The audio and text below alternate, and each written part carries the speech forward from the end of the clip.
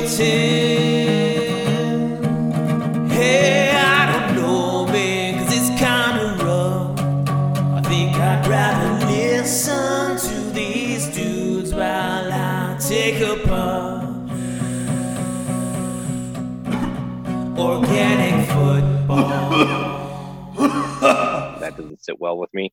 All right, guys, welcome back to the Organic Football Podcast. And here we are, guys. We are doing our pregame draft episode. We're going to record this on Thursday, September 3rd. A lot of info to kick out to you guys. Also, we have our final thoughts going into the draft. And then I think we're going to, have a little intermission, maybe an extended intermission while we draft.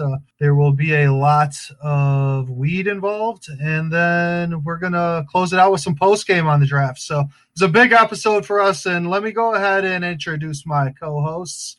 Got a check-in over there. Rich, what's up, man? Tell me how it's going. I know this time of year, man, right before the draft. I don't want to say it all comes down to the draft, but you can really set yourself up for a nice season if you kill it on draft day, bro. So how's it going, and what are your thoughts, my friend? Yeah, glad to be back, Mark. Glad to see you guys. Definitely feeling the pressure. We're 3 days, a little less than 3 days out from our draft. I did want to point out that most of the dudes in our league are playing just one league, so there is kind of like there's a little more anxiety than like you might feel as being someone who owns, 3-4 different teams. Whereas like for me, this is it, man. This is draft day. I run my thing like a franchise, so I definitely get to that point where there's a little bit of anxiety. I'm a little nervous. I'm a little ready to just get it cranking and get a team underneath my books and see how I did, I agree, man. Anxiety. I got lots of it right now, man. 3 days. I'm just like, literally I wake up in the morning. I'm like, I got a clear cut plan. These are my core, and I do recommend you figure out a core, 3 to 5 guys that you want to build every single week. Set your lineup, be like, these guys are going to get me my solid 60 to 80 points. Your building blocks, bro. Yeah, your building blocks, your foundation. But by afternoon, this report that Kamara's holding out or this or that, we'll get into all those things. But all of a sudden, everything changes. And you're like, holy shit, dude, I'm 3 fucking days away, and I don't even know what I'm going to do. But I've got all this knowledge and everything, so I feel like I'm ready for when things shift and change. But it's just this whole waiting game, man. It's crazy. Yeah, and Rich, you mentioned listen to some other podcasts, some fantasy podcasts, and they're always talking about, I'm drafting my 7 leagues this year, my 10 leagues. I got 5 shares of DeAndre Hopkins and everything like that. And I'm always thinking to myself, I got 1 share of Nick Chubb. That's all I got. If Chubb don't do it, dude, I'm fucked, so. 5 shares? That's what they say? Yeah, the other people who are in so many leagues, they consider it, I'm putting shares into this guy. I put shares into this guy. Because they have so many leagues going on that they're like, about, 60% of my leagues, I'm going to pick up a Nick Chubb. And then 40% of my leagues, I'll pick up this guy. And it's like, what are you guys talking about? Why? Brad, the way people like a lot of points and they want to play PPR and it's just all about scoring and stuff like that, it kind of filters into that same mentality of just more is better, which I don't subscribe to that, but that I think is kind of the mentality. Well, don't get me wrong. I played 2 leagues before myself. I mean, actually 3 leagues, I think, 1 year, and that was just dumb. But 2 leagues, you want to try 2 leagues, you got a family league and a serious league. I get that. But here's the issue with that. 1 week, your player that you have in 1 league, you're going to go against another league. So you're like, I want him to score 8.6 to 12.3 points. Mm-hmm. Yep. And that's no way to be in any position because you're like, dude, I just want you to score. That's it, So that's why I highly recommend 1 league. You get to a point where you don't know what to root for sometimes. Right. If you got that much going on, and that kind of garbage. Yeah, man. I mean, this is it for me. Full concentration. I have dabbled over the years, got in a league or 2, an extra league, but I always just come back to the Any Given Sunday, man, and full concentration and put everything into it. And it's ride or die, man. I mentioned Nick Chubb, and I'm not necessarily prognosticating that I'll get him this year, but just saying, I believe that was foreshadowing. It's just that mentality. Like, you pick your guy and you got 1 league and It's ride or die, bro. Yeah, I mean, Matthew Berry, he throws out his ride or die every year. And it's funny, though. I've always kind of thought that same thing when he says it. I'm like, well, like, all my guys are my ride or dies because those are the guys I'm putting on my fucking roster. That's all I got. These are my guys, yeah. Hell yeah, man. All right, well, that's exciting, man. Draft day is always good shit, so we'll definitely have fun with this episode, and I can't wait for the recap, actually. I mean, we'll make a few predictions, I'm sure, during this half, and we'll see how it all plays out once we draft. So, all right, guys, we're going to get onto these news and notes from every angle, every direction. I mean, since the last time we talked, guys, which and to my knowledge, wasn't that long ago, a few days ago. I mean, Few days. yeah. Now we have Leonard Fournette being released by Jacksonville, Rich, and promptly turns around and lands in Tampa Bay. I mean, Tampa is just loading up on the offensive side of the ball, and it's a little crazy, man. So they add Leonard Fournette to the backfield. Rich, what do you make of that? I think one thing I'll say is it's complicated. It's a very mind-boggling backfield now. I've got to steer clear is what I'll say personally as an owner. I'm going to be looking at this situation and saying I got to steer clear of this backfield for sure. I do have to give some credit over to Brad. He called it earlier this week when this was going down. He gave me the heads up. He said Tampa Bay, and I said, dude, Tampa Bay, they just signed LaShawn McCoy. That's what I was thinking. Yeah. He said either them or New England, and I think New England lost out on that. I think New England was actually trying to make Mohamed Sanu release. I don't know if that was like somehow a position to get him. I feel like they got lots of different people they could have released besides him. But I really felt like that would have been a good fit in Tampa. There was the guy, Damian Harris. He was starting to pique my interest a little bit over a Sony Michel in that backfield. And he got injured. He had a little hand surgery today, too. So, yeah, like so many different stories are going on right now. They're all just tying into each other, intertwining. But Damian Harris, a guy I was kind of like getting interested in, he gets injured. And it's like, man, the Patriots really could use a running back now. So they've missed the boat. They could have gotten Leonard Fournette. I think that would have been a deadly combo there. Fournette and Newton. Cam and Leonard. Yeah. That would have been two nice pieces to bring in. I like how you use their first names and I use their last names. I know.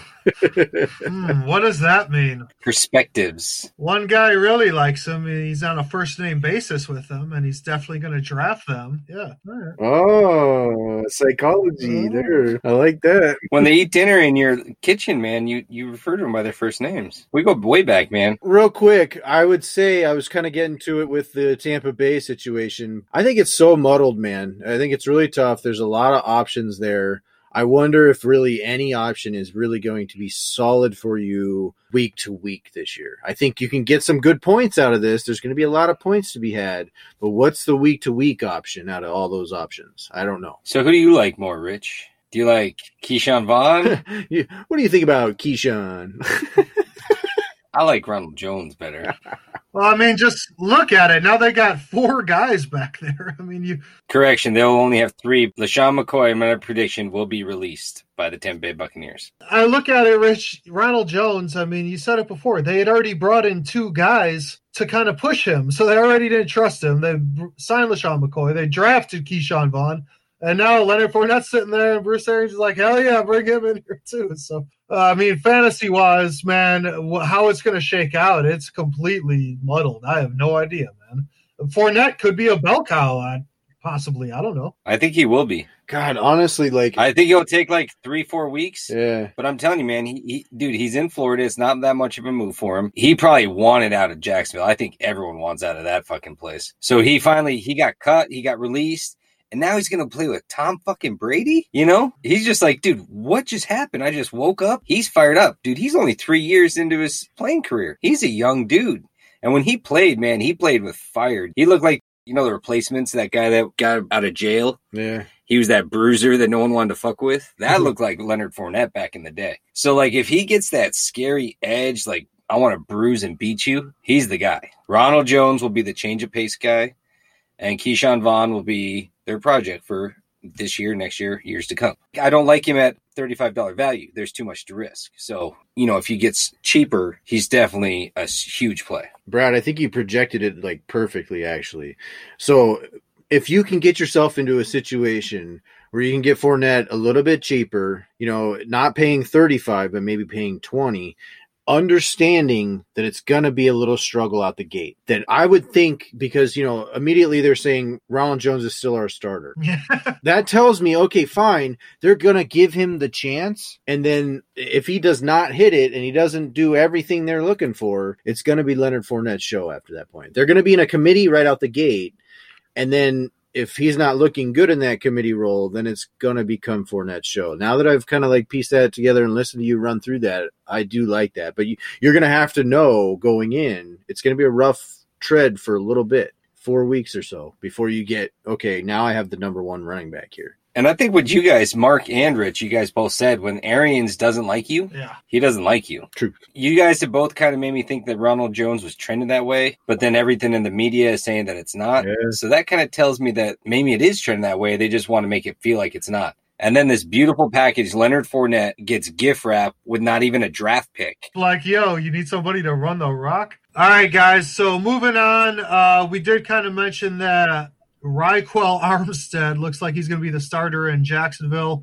They also have Chris Thompson there. Not sure what to think. I mean, once upon a time, a guy like Kareem Hunt was a no-name and people weren't quite sure what to expect. But, I mean, I'm not projecting that or anything for a guy like Armstead. But, hey, man, he's a starting running back on an NFL team. So, any thoughts, Rich? Is he worth a buck? I would say he's worth a buck because he is going to be a starting running back like we talked about. Even the worst of teams have to go out there and compete, have to put a team out there, have to try to score points. What I've seen of Raquel, I think it's Raquel Armstead. I've seen very little, but I have seen a little bit of tape. Looked pretty good. So he looks like he can be a pass catcher too. I do know of the existence of Chris Thompson being there. They signed him. I'll tell you that Jay Gruden is the new offensive coordinator there. So that connection is there. So I wouldn't say I was getting anything great out of Raquel Armstead unless he turns into something. So he's worth that dollar because of that, because he will be the starting running back. I would also say Chris Thompson might be worth a buck too. Yeah, no, I agree, actually. There was a lot of times with him in Washington where I was starting him. He's more of a PPR type back, but honestly, just the shiftiness, he breaks plays. So I think that because they want to put the ball in his hands, you can guarantee yourself about 10 to 12 touches, and he can sometimes break some shit off. Yeah, I like that, man. A little bit of disturbing news out of New Orleans, at least for me, because I'm such a huge Alvin Kamara fan. Now there's talk about him holding out. It seems like there's some running backs in the NFL right now that are really trying to push for some contracts before this COVID season kicks off. Running back drama. Yeah, man. I guess Kamara was unexcused for 4 practices. So it's a contract situation. They might have brought him back at this point, but are they going to get this ironed out, man, and make Kamara happy? I think eventually they'll get him happy. I think I was kind of discussing this a little bit this week.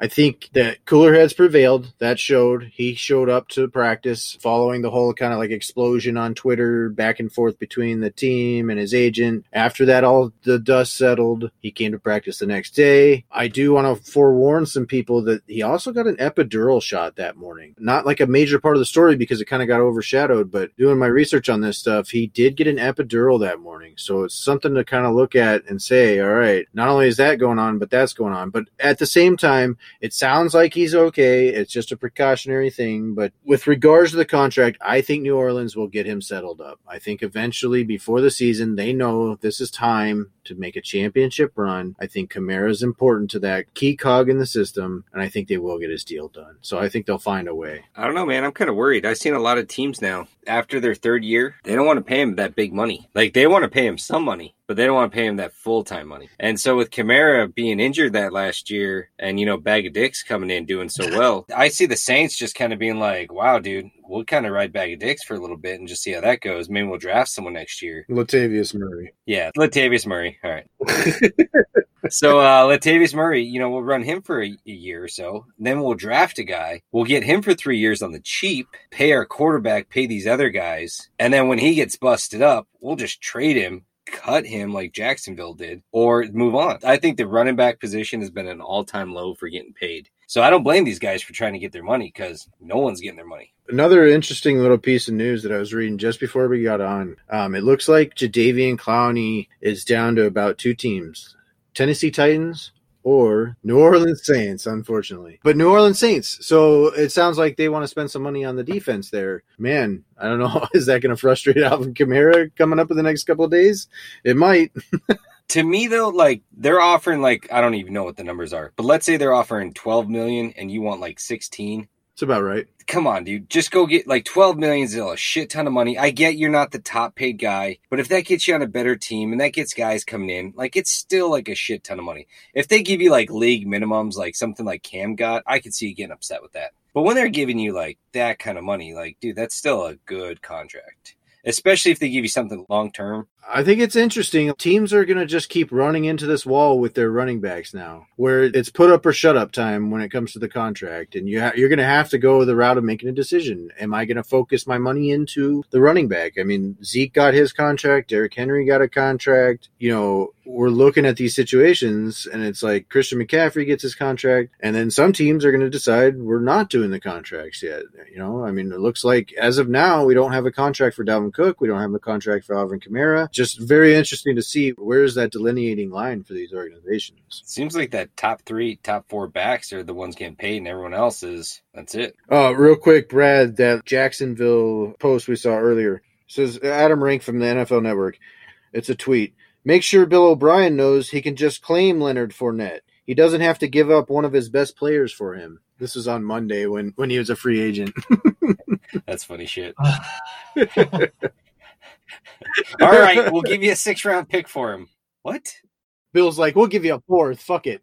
I want to secure the player. Like, no. Bill, just pick up the phone and put him on waivers. You can claim him. It's like, no, I'll give up something.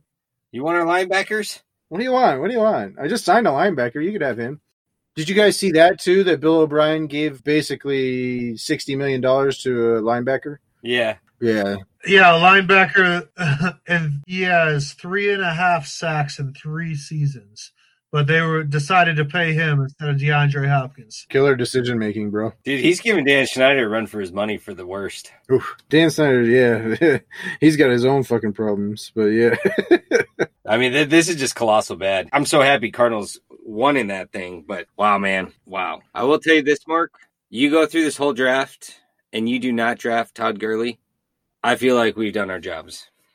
We want you to stay away. I mean, we know we're competition here, but I still want you to have a nice, respectable team. No, Brad, that's not what we've said. Mark could walk out with Todd Gurley. I just want him to pay an appropriate fee. Oh, yeah. And now that's a good lead-in for us. I've heard a report. I've seen some stuff. It sounds like Brian Hill is actually kind of emerging as the real backup right now, kicking ass in camp. If it went to him, if Todd Gurley was going to miss a time, it sounds like it would be Brian Hill. I think we had kind of advised on Ito Smith, but it's, we're always learning. So take in what comes in. We're in training camp. This is the time to learn. So it sounds like Brian Hill would be the handcuff. Yeah, Rich, I did see that Brian Hill might have assumed the top backup role there in Atlanta. So a good call, man. I mean, obviously Ito Smith may get some time too, but the bottom line is Gurley's a risk, no doubt. Real quick, Mark, I think that might even key in that creates more risk factor when it comes to Todd Gurley, because if you had a clear-cut backup, at least you could say to yourself, all right, I'm going to pick up this guy. I'll handcuff it. It'll be done with. Whereas now, if it sounds a little more muddled behind and you felt confident in Ito Smith for a minute, and now it's kind of shifting on you, now you have to reevaluate and you have to say, okay, do I feel like he's really the strong handcuff or not? You got to evaluate that out. It puts a little more uncertainty into what you're doing if you wanted to go get Todd Gurley. Honestly, I wouldn't mind Todd Gurley at a certain value. I think he would be a good play. And, a guy who gets 12 touchdowns, he only missed a game last year. There is this fine line you can walk with this Todd Gurley stuff where it's like, man, if it pans out really well, but there's just too many risk factors end of the day. Yeah, like you guys said, it's so muddled. I mean, we all thought Ito Smith was the clear handcuff, and now it seems like it's Hill. And then if Todd Gurley doesn't get hurt, he's the guy with the show. So to me, it's just stay away from all of them, man. I mean, I get it if you get Todd Gurley for $10, $15, that's a great deal. But, I mean, I don't think he's going to go for that. So I think someone's going to pay a little more. So to me, it's just stay away. Unless you want to go get Hill for like $1, try and take the handcuff away, which you might not, and just make him your project. That's not a bad play. I think that's a pretty decent play, actually, is to just sit back on the backup and not really invest, but invest just ever so slightly in banking on Todd Gurley going to shit, really. I'd rather have that end of it than invest a lot of money and then get the injured guy. Yeah, because why invest in two guys? Because you're pretty much assuming one guy is going to go down. So save your Todd Gurley money and just get the handcuff. And if it doesn't go, cut your $1 loss or $2 loss and move on. Yeah, that's not bad. I like that. I'll think about that the next 3 days or 2.5 now. Oh, man. That clock is ticking. The draft. So close. Tick tock, man. Yeah, the NFC South, man. Just real quick. I mean, I think that was our longest episode to date. There were just so many, stars and just badass fantasy players that are in the NFC South. And now look at it. Now they got Leonard Fournette in the division. Kamara may or may not be in the mix in New Orleans. I don't know, man. There's so much talent in that division. And I wouldn't be shocked if either the Bucs or the Saints aren't at least in the NFC Championship game because they're just loading up in that division from what I could see. I know we get 2 of those this year, and then possibly 3 if they meet each other in the playoffs. Like, that's exciting. There's some pretty good little juicy matchups for week 1. I just started kind of getting into that because we're going to crank it right out for you and get right into fucking week 1 prep for you as well, guys. So get ready. All right. Well, actually, since you said that, Rich, since this is an organic football podcast show, just want to talk about a little organic type prep for these guys. Now, generally speaking, when we're talking offensive players, you want to get on a high-flying offensive pieces on that team. Mm-hmm. Well, I'm curious what you guys think are like the top 3 high-flying offenses this year. High flying. Does that count if they're a run-focused team? Yeah, anyone that's just going to put up fantasy points on the offensive side. Okay. I think we're fairly obvious with 2 of them. Kansas City. Yeah. Tampa Bay. Oh, okay, yeah. Tampa Bay, I guess maybe 3 are fairly obvious. I think the top 3 may be obvious then. Baltimore. There it is. Yes, those are the top 3, I think. Okay. I would say the Saints. I think if we could tier this out, you would say those first 3 that we discussed are the top 3 offenses, and they're in their own tier. Okay. I would say Baltimore is the 3 and could be arguably 4, but you might prefer the Saints? Over Baltimore, yeah. They play in a dome. They're playing in the NFC South. I feel like that. It's always like 35-27, man. They're always putting up points. So Baltimore, AFC, they're just, it's more of a grind, 17-20. But I mean, you got Lamar Jackson who can, score 5 touchdowns at will. So I wonder if you remember that stat I gave you about how the Baltimore Ravens travel about 3,000 miles total the entire season. Oh yeah, that's true. You did tell me that. And never out of their time zone. Like actually they have 1 trip out and then that's it. Otherwise they stay in their own time zone the rest of the year. They don't have to adjust their clock whatsoever. Does anyone really adjust their clocks anymore? Doesn't everyone just automatic now? My phone just does it for me, I think. Well, I mean, you don't have to adjust your personal body clock. That's true. There's a personal body clock. Brad, real quick. What time is it right now on your personal body clock? Just out of curiosity. Personal body clock, I'm going to say about 9:17. Oh, all right. Zach Ertz came out today. We saw a little story.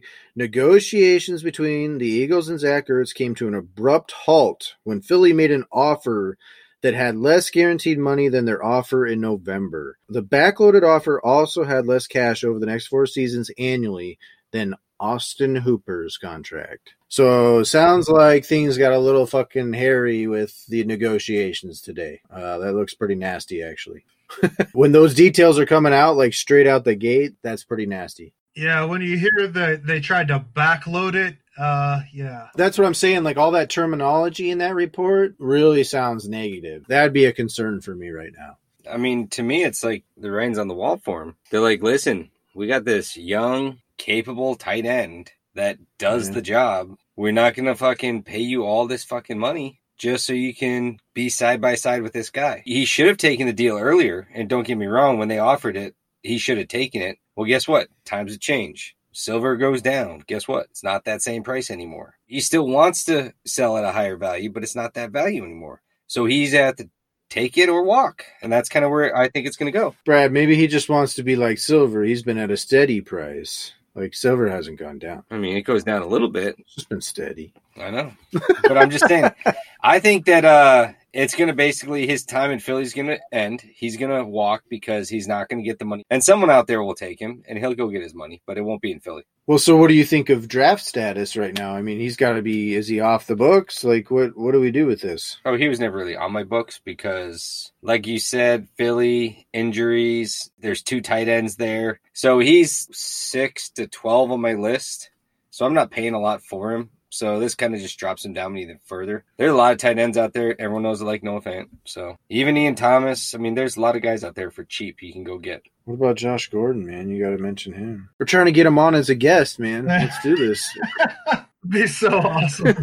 Wouldn't that be fucking just dope, dude? Our first major real guest is fucking Josh Gordon, yo. You know, honestly, if there's any guy to come on our show, it'd probably be him. Exactly. That's what I mean. He's perfect for us, man. Yeah. Come on the show. Like, don't smoke any weed. Don't smoke any weed. Dude, he'll get in trouble. He's been suspended 5 times, man. That's a lot. Yeah. Maybe he should stay the fuck away from our show. What if we called him Gosh Jordan and we had him on? Like, had him like a super alias, you know, so no one knows who he is? Gosh, Jordan. That's slick. I like that. I know, incognito, dude. Gosh, give us a call, man. Gosh, come on. You got your contract. That's nice. Yeah, he's back in Seattle. Did I read that right?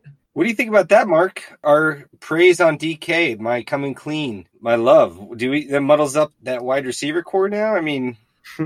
For one thing, I hope you feel cleansed after that, Brad. I do. Finally came clean. But no, man, Josh Gordon, I don't really think it mulls it up. I still think DK is going to kill it. I mean, like I said, he'll go for like 22, somewhere around there. Josh Gordon, I hope for the best for the kid, but, you know, he's not a factor, I don't think, really, overall. The guy who's the factor is DK. Well, I think Ty Lockett, too. Oh, yeah. Okay, you want to dial it back to fucking Doug Baldwin 2.0 now, or what? Yeah. I think Ty Lockett, he'll get his balls, and I think, what's that tight end? Disley. Drizzle D? Drizzle D. Drizzle D, yeah. Yeah, Drizzle D, yeah. But I think he's going to get his targets, too. So I think that's the core. If anything, he's just going to be like a little flash on the side, kind of, you know, spreading out the defense a little. I don't think he's really going to be like a major play. Flash Gordon. I don't know if Disley's going to be the guy. They got Greg Olsen there, man. D. Drizzly's going to sit the bench. Maybe they'll run some 2 tight end sets. I could see that. Drizzly D, he's not going to have that same kind of year, bro. I think he will. I like this nickname. Oh, that's hilarious. All right, Brad. So real quick, talking about these Arizona Cardinals, looks like they did restructure the contract of DJ Humphries, their offensive lineman, kind of free up a little bit of cap space, and maybe you have a premonition on who they're making room for? Somebody on the defensive side of the ball, bro? Yeah, well, I mean, they freed up I think it's about $7 million. And, I mean, just like McCartney said over at Dallas, you can never have too many pass rushers. So I think they're clearing up this space, and they want Clowney to come to Arizona, man. I mean, he used to play in Seattle. He's got all the deets on them. Coming here, opposite side, like crazy, crazy good pass rushing. Whether he comes here or not, that's kind of up to him. He might think that we're not necessarily a playoff contender. He might want to go to, you know, New Orleans, something like that. But I think they're clearing up the space to at least entice him to come and make it possible. Whether they sign him or not, I think they're going to actively try and go get him. And I mean, dude, we're an up-and-coming team, man. I mean, no one likes to play in the Valley, which is kind of bullshit, in my opinion. It's kind of nice to see D-Hop come here and all these other guys, and then, like, come on, man, let's go get a championship. We got young, nice caliber guys that can really make something happen. So come on down, JB. The future is bright, bro. I agree. That'd put us in the running. I might be able to get on board with your prediction, your bold prediction you once had. And something tells me that he wants to just say, like, fuck you, Seattle. You know, he really thought he did well there. He's going to get his money, and they didn't give his money. And he's just like, what the fuck? So I think first 2 picks, like he can't get the money done. He might come here just to stick it to him. Yeah, and Brad, who is that QB you wanted to mention who always seems to go undervalued in our draft? Drew Brees is like your man crush guy. I love that guy. He's like the best guy. Great for the city, great character, great football player. And dude, you know what the craziest thing was? He got ran out of town when Phillip Rivers got drafted.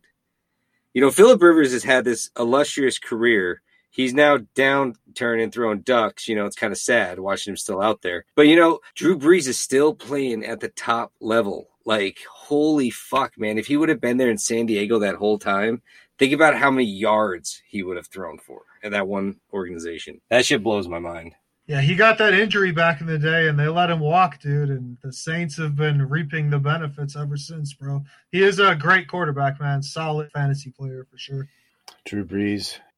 Drew Brees. He's gone for the $3 before in our league.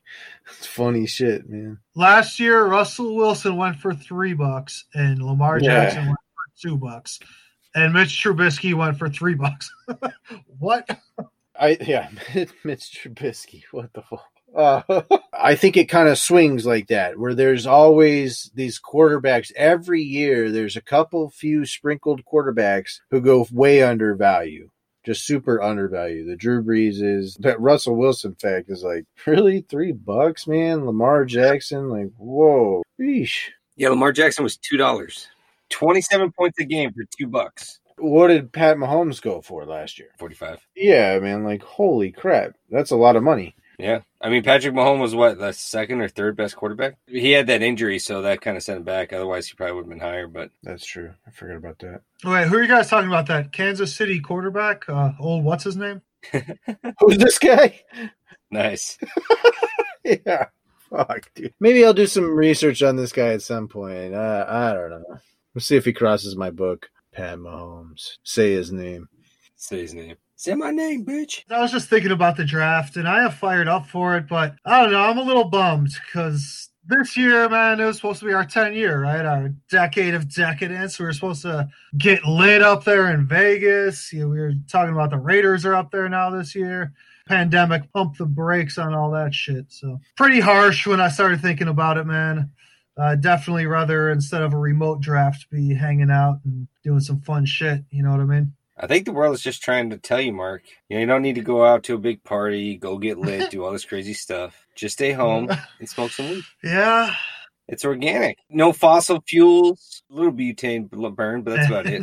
Save on that gas, save all that money, the alcohol, this, that. Just get stoned and eat some snacks. There's definitely disappointment in not being able to do things, but we got to be glad for what we do have. Disappointment over certain things. Disappointment. David Montgomery got hurt. I'm disappointed. Miles Sanders takes an injury. I'm disappointed.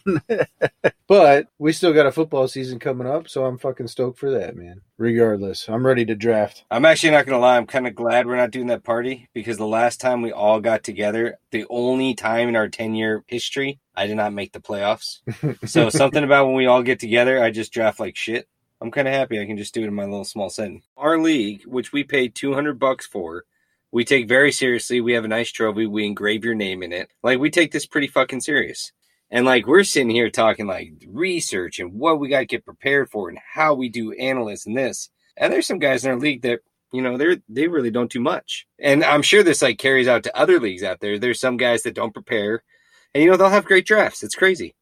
I think most of the guys in our league do have, like, a bare minimum of, like, how much they do check in. And I do think you're right. You'll have a variance in most leagues where you have a level of guys who do check in and a level of guys who don't really check in as much. And then you'll have the guys who, like, are super checked in, like us. I just think it's crazy because, like, Mark, I think, you're up there with the people that do a lot of research. You take it serious. You evaluate every player. You put a value on them. So that way when draft day comes, but some guys just no real in-depth analysis. And that's kind of crazy to me because, like, I've always just taken this so seriously. So yeah, I hear you, man. And it is kind of funny. I mean, sometimes it works out where some of the least prepared people do have really good drafts. It's fantasy can be mind-boggling like that. But I agree, man. I see the value in preparing. And, some guys will kind of cram in at the last couple of days leading up to the draft, try to just cram all the information they can and form a strategy. But our strategy has been forming for the last 2.5 months, I'd say. So, yeah, we might have a little bit more intricate plans, maybe different ideas, different ways to build the roster, man. That's what it's all about is overall strategy are you going to go with and how do you want to build your roster in this 2020 season, this COVID season. So a lot of decisions to be made in that regard, bro. And a very helpful hint, too, for you guys preparing on your draft. And, we talk about your dollar bin guys. When it gets down there, and let's say you go heavy on 2 backs or something early, and you're down to like, you're only basically getting dollar guys near the end, and you got like 6-8 spots to fill. When it comes down to your time at the end to nominate, you're going to be up, nominate, because no one else has time. So you're going to be nominate up to 4 players back to back to back. But get those players ready in your queue so you're not trying to search them out and trying to find them, and then you're stuck with players that you don't really want. So once it gets down to the nitty-gritty, get your queue ready. It's very important. If there is somebody else involved too, where it is going to go back and forth real quick too, I'll have it put up too, where it's like I have both kinds of guys, the guys that I don't want, the guys that I do want, and then they're all in that queue. You can easily just shift them and bounce them up and down when you're ready to use them. But yeah, that's important because you don't want to have to do the first shift to get them in place first and then be like, oh, okay, no, this guy, like put them all up in that queue and then navigate it from up there. So it's easy pickings right as you go. Yeah, like when it starts out, you want the people you don't want because like we said, you want to get those people to spend as much money so when they're, betting against your guy, they don't have as much to bet. So that way you can hopefully save some dollars and get your guys a little bit cheaper on the value. So in the beginning, nominate guys you don't like. And then when it gets down to the end, have your guys that you like ready. That's a good point, man. That queue is clutch, though, because it starts going rapid fire at the end of the draft there, and guys are just going for $1, $2. And if you're not paying close attention, like you said, Brad, you're sitting there searching for a player. Next thing you know, he's gone, and you're like, God damn it. Or you have them in the wrong order up there, too. You got to maintain it. So, like, put them up there the way you want them at that point. Who do I want next? It's got to be in that order up there. And then that may shift depending on what happens around you, but keep shifting that and adjusting that. The queue, what did you say? The queue is clutch. I like that. Queue is clutch. All right, guys. So speaking of $1 guys, I thought this was a little interesting thought right before draft day. So I was thinking back to the episodes, and I'm not 100% positive, but we are in episode 16 now. And I don't know about you guys, but I think we've talked about just about every NFL player that could be fantasy relevant this year. And it feels like we talked about everybody, man. We covered all the bases. What do you think, Rich? Pretty close, man. I think we've digested about every situation and monitored as much as we possibly could and kind of just been through the ringer with this stuff. It's been a long off season. I'm definitely fired up for a real season. Just real quick before we hit draft time, as hard as it is to believe, right? After 8 divisional breakdowns and about 8 more episodes, we went through the dollar bins, value builds, our rankings. These 3 guys, I don't think we mentioned their names. We never uttered their names on the podcast, and I think they could have a fantasy value this year. So they're not kickers, actual players. They're not kickers. So 3 guys. Brad, you want to stab in the dark? Dollar guys, most likely. Mecole Hardman? Oh, Brad got a dinger. We got one. That's one of them. We didn't talk Hardman? No, I think we glossed over him, bro. We talked Sammy Watkins, but we didn't talk Mecole Hardman? No. I like Mecole Hardman for a buck, yeah. Another guy I had on the list, Blake Jarwin, the starting tight end and Big D in that offense. Any thoughts? $1? I'm not even going to spend $1. I do think he is kind of a little bit talented. I was seeing kind of a report earlier about him, something about like the lack of like belief in his blocking game to be able to like utilize him. And that's important, especially in a run-centric offense focused around what Zeke's going to do. You need a blocking tight end. You like to have a guy who can run some routes. You need to be able to trust in his run blocking. And so they're saying that could affect his, snap count, basically. So he'll be out there, but his snap count won't be enough to give him value. I'm not that interested. I mean, I feel like that's more of a waiver move than $1 pickup. So also, like, if I'm interested in Cowboys, I'm more interested in like a Dak or a Zeke. Give me a real stellar piece as opposed to like those secondary pieces. Run of the mill. Who's your third guy? Who else we got? Yeah, Hardman. I think that's a good pickup, by the way, for $1. I do like that. I agree, man. I can't believe we didn't hit him, man. That's a good pickup for $1. Yeah. Okay, the last guy behind door number 3, guys. I'll give you a hint. It's a rookie that we didn't talk about. 3rd round pick, number 81 overall, out of the University of South Carolina. Brian Edwards of the Raiders. So Oh, a little bit of hype about this kid. I've seen some of that stuff too. That he's looking pretty good in camp. He's a big body wide receiver. So there's Henry Ruggs, who they invested in as well. So it kind of Tyrell Williams. I read that news. He's out for the year. When I read that, I thought, Henry Ruggs immediately. But then reading those reports, sounds like it's Brian Edwards. But yeah, definitely someone to look into, man. Foadala. Yeah. So I guess my questions, guys, after the revelations last week about DK, did us three dudes, the stony individuals that we are, did we just completely whiff on talking about these guys? Or is there a little bit of instance of subterfuge going on over there, guys, in your yellow submarine? Maybe you were trying not to talk about it. No. I don't think any of these guys are ending up on my roster. No. I have more of an interest in some other pieces surrounding these guys, I think. So I think each of those times I go into these offenses that you discussed, there might be another piece that's a little more shiny. I mean, DK is DK. I mean, that guy's a beast. That's subterfuge. These guys, I mean, they're your flex 2 option at best. So where DK, I feel like, is a wide receiver 1. So Brad did go into full on subterfuge mode on that one. He went all in. I like DK. yeah, Mark. Every time you brought his name up, I'm like, shut the fuck up. Brad went after it every time. He came after it. I was just like, oh, I'm just not going to say anything. Brad was just like, you know what? Doug Baldwin 2.0.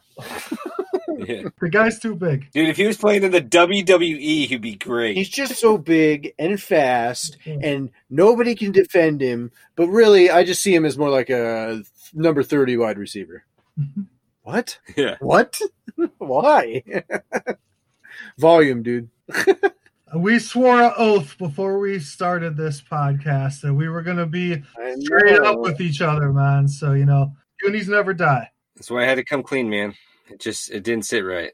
And I'll tell you what, man, I've been getting 8 hours of sleep now every night. Before it was like 2.5, 3. 2.5. Like cold sweats, man. It was nasty some nights. He knows. Yeah.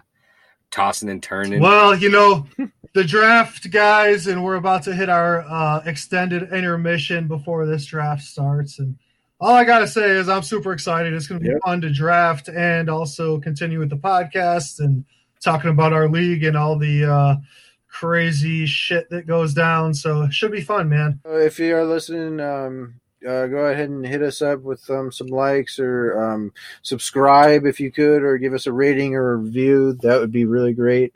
And then, hit us up. We're going to give you guys a post-drafter on Monday, I believe. We're going to record a little post-draft and get you guys updated. Look for some stuff on the social, too. We'll probably drop some stuff on there, some information, give you guys maybe our rosters that we came out of the draft with, and you'll see all that stuff on there. So check it out. Hell yeah, man. We appreciate it. And, to the fans, yeah, like I said, we're going to hit this intermission. We'll literally be drafting, and on the other side, we're going to come out and have the little post-game recap. And, just these salary cap style drafts, the auction style, it's just so fast, so furious, man. I mean, I know you guys go in there with a plan, and I try to as well, but it's constantly shuffling the deck. That's what I compare it to. Any last thoughts on the draft experience, Brad?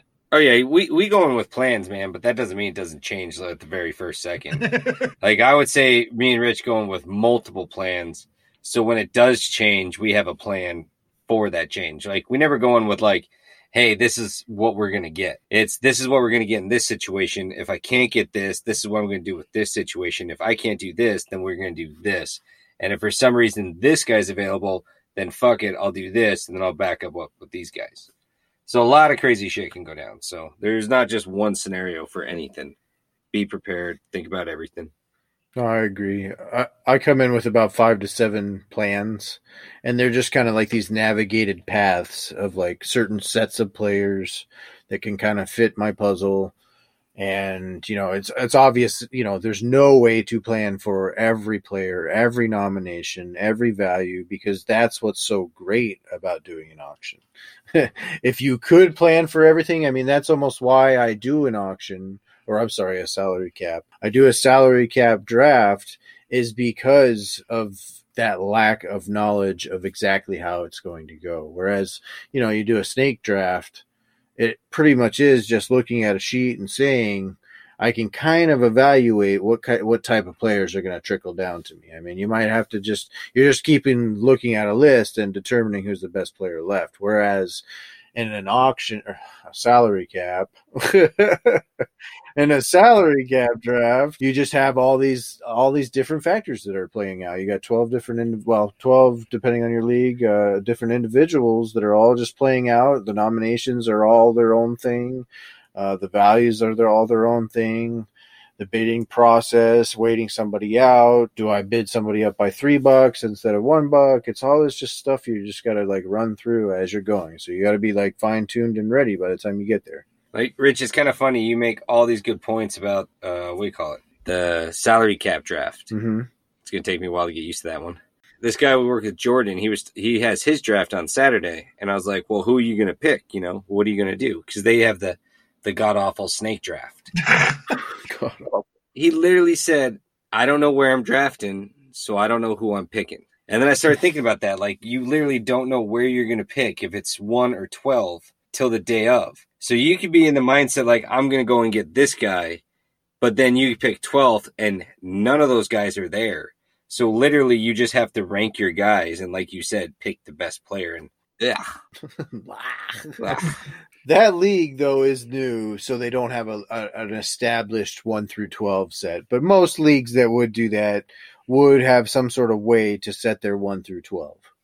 All right, guys. Well, I think we got to wrap it up. You guys said it is that time.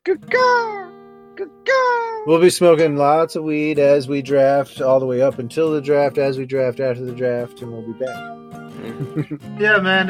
You guys have been throwing out some bold predictions lately, so I gotta throw one more bold prediction in there. I think I'm gonna be hoisting this trophy at the end of the year. Come holiday season. Might be mine this year, I get the feeling. You could put a COVID asterisk next to my nameplate. I don't give a fuck. It's all good. Saro said he didn't even want it. Yeah. Did you catch that when we interviewed him? He didn't even want it if there was going to be an asterisk. He's like, no. The money's still green at the end of the year, right? That's all I want. Yeah, like I said in that episode, I think we set the rules, and the rules determine a champion. So that's that. Yeah. But Mark, you're saying it's yours, huh? Oh, yeah, man. I'm going to go ahead and call it, and it's a G note for the winner in our league. Don't forget, man, $1,000, 1,000 million pesos or however much, man. So that's a nice little lump sum, bro. It's nice, dude. Bring that draft time, Mark. I mean, your Tyler Eifers of the world aren't going to get you no championship. Trust me, I know. I think one of the biggest questions of the draft is going to be, does Mark come out with Todd Gurley or not? I think he's kind of off Todd Gurley. I think Stefania, when he heard that, I could see in his eyes. He's like, shit. I don't believe these two fucking stone fucks, but, she does this for a living. I hope Mark's been listening to us. I don't know. Has he? I know he's going to get Nick Chubb. I know that for a fact. That sounds about right. I might just let you have it, Mark. Him and Kareem Hunt. I'm not sure I like that backfield situation. Yeah, you didn't like it last year. I can't see it getting any better. I wanted to give everybody kind of a little heads up, too. We'll focus in as we get into the season. We'll give you previews. We'll give you recaps. We'll give you guys, I want to give out my waiver orders. So, that'll be a lot of information I'll be giving out personally to my league mates. But I'll kind of lay out my waiver guys every week and get us through that, too. So I just want to kind of give everybody a heads up of where we're headed with kind of some of that stuff. We should do your waiver segment. That's one of the things I'm kind of keen in on, is to find the new fresh talent. I think that's one of my key components to every year. I may be good at a draft most years too, but most years I'm very good at the waivers. So I'm looking forward to guiding people a little bit, kind of ranking people out week to week. He prides himself in that. Did I say that? No, I did. Right on, man. Yeah, I think we can get you your own segment for that, Rich. A little bit of theme music, some entrance music, and we'll Rich's waiver gems out there, man. We can do this. I like that. Waiver gems. Okay. And then we'll comment like we have a waiver gem, and we make it a collective thing, but it's your thing, CEO of the waivers, bro. Ooh, I like that too. I was seeing CFO. Which do I like? The CEO. Okay, all right. We'll see. All right, guys. Well, yeah, we're gonna hit this halfway point of this marathon draft day episode, man, and start hitting it. So, what are you guys smoking on? I mean, we got the dabs, we got the vapes. What's going down? I got the dabs. He's got the vape. And I'll be doing edibles as well. That's my game plan, man. I like the edibles. Just find your right dosage, dude, and boom. Yeah, I thought about doing edibles to kind of like, mellow me out and kind of get me relaxed, but I was like, fuck it, dude. I want to be amped. Ride the wave. I got some of those Select Elite. The nanos? Yeah, the nanos, bro. That's what it is. Yep. Those are nice. Those are dope. Yeah, I like those. Even the sour ones are really good. I was just thinking about it, guys. Just imagine we have our draft in Vegas in 2021, right? Where are we going to be? As a podcast. I mean... As a podcast. Vegas for the draft. At this point, I'm prognosticating the OFP will be sponsored by the Bellagio, something like that. Maybe Select Elites. We'll have our own OFP high roller room at the Bellagio. I don't know, man. I looked up. I saw the Goodyear blimp. What can I say, Brad? You feel me, bro? Bold. Yeah, but bold predictions. That is bold. I don't gamble anymore, so I'm in a rock and a hard place over here. I thought you guys would be on board with that. Maybe throw a little action and bet on that prediction. Can I be in the blimp? That's what I'm predicting. We'll be in Vegas. Look up at the Goodyear blimp, and it'll say Ice Cube's a pimp, and that's where we'll be at, man. Maybe Ice Cube will be there. I always liked Ice Cube. All right, and we're back, guys, after that extended herbal intermission, man. We took our time with it, and now it's time to recap our draft. As our salary cap draft in the Any Given Sunday of Fantasy Football League has been completed. Pretty exciting stuff. As usual, it was a rowdy one, a lot of fun, and a lot of very interesting things to talk about, as always, on draft day. So, guys, we're back at it. I mean, we're fresh off the draft. It feels good to have it done, have it in the books. And now it's just time to, talk about what happened. But before we get into it, guys, a couple news and notes to hit in the NFL before we start on the draft talk, because the news in the NFL is just coming out every day. Fantasy situations are changing, values are changing, and hey, by the time our episode drops, there's still some leagues out there that haven't drafted, so we got to get this info out there to everybody. And Rich, I'll start over there with you, man. Sure, take a deep breath after that draft, but let's talk some news and notes, man. Adrian Peterson, bro. He was released from the Washington Redskins and ended up in Detroit, further muddying up that backfield situation. So real quick, man, AP to the Lions. What do you make of that? I see a little depth going on here. They definitely need him now. They put Bo Scarborough on the IR today. They also came out, and it looks like DeAndre Swift might end up missing some time. So looks like they just need that depth. He could be having a nice role right out the gate. I could see Matt Patricia wanting to have a veteran presence to come in right away and be right there in the backfield. So between him and Kerryon Johnson right now, I think it's going to be totally just split between them. Viable play, possibly, depending on the matchup, though. It just depends on the matchup. All day, Adrian Peterson has surprised me several times. Yeah, I actually like Peterson there. I mean, I think it's going to take him a week or two to develop being the starter. But he always has the knack for going, even when he went to Washington, there are good backs there. He always has the knack of just impressing the coaches and getting the majority of the workload. And, Bo Scarborough's on injured reserve now. They placed him there. So I don't think it's as muddled as you guys think. And plus, like I said this earlier, he's real close to that rushing title. So AP, he's going to come in. He wants it. So I think there's room for him to take it too. Yeah, man. And the injury history with Kerryon Johnson, the rook DeAndre Swift's already banged up. Yeah, like you said, Rich, I mean, AP, he's a machine. I wouldn't be surprised if he finds the end zone in week one. I mean, he's just that kind of player, even at the age of, I believe he's 35 or 36 now. So interesting move there. Next up on the list, guys, finally, after the whole offseason, this stud defensive end was linked to several different teams. Jadeveon Clowney, Brad, he ended up with the Tennessee Titans after all. Already a strong defense. Now they got Mike Vrabel. You know, he's got Clowney to just get after the quarterback. So Clowney to Tennessee, Brad, where does that put that defense's value for you? Oh, I mean, I think it makes their value jump right up. To me, they could be a potential top 5 defense. I mean, that's a huge signing. And honestly, when the alert came out that he was signing with it, and then he said he had not fully committed, I thought Arizona, maybe they could be pulling a last-ditch effort, you know, just like the optimism in me. But it turns out it was the Saints. And so if he would have went to the Saints, that would have been real dangerous. You know, he obviously went with Tennessee, felt more comfortable there. And, I mean, that's his old division. So I think he's got a lot to prove, and he's going to have fun there. So I think it's a really, really nice signing for Tennessee. Interesting note, the Saints tried to pull a little maneuver, and the NFL said no way to it. They tried to basically create a little trade, a sign-in trade, which isn't like really done in the NFL. We're going to have the Browns sign Clowney, then ship him over for a pick, and the Browns would pay the signing bonus, basically, would be how it would work, that the cap money would work. And the NFL put a kibosh on it. Just so you're aware, just a little fantasy kind of type nugget, always be looking for the ways to do things within your league rules and get it done. Like, so, you know, the Saints tried to push that line and then asked for permissions, and they said no. But, like, you know, they kind of found a loophole, but the NFL said, no, we're not going to let you use the loophole. You know, the last thing I read about that, Rich, was that somehow the Ravens were involved, too, in this sign-and-trade scheme. Yeah, it was this whole weird thing. So, like, it was like another pick and a player involved to make it a 3-team trade, yeah. It sounds like Sean Payton was confusing the hell out of the league office, and they were just like, dude, no, I don't know what you're talking about. It's not happening.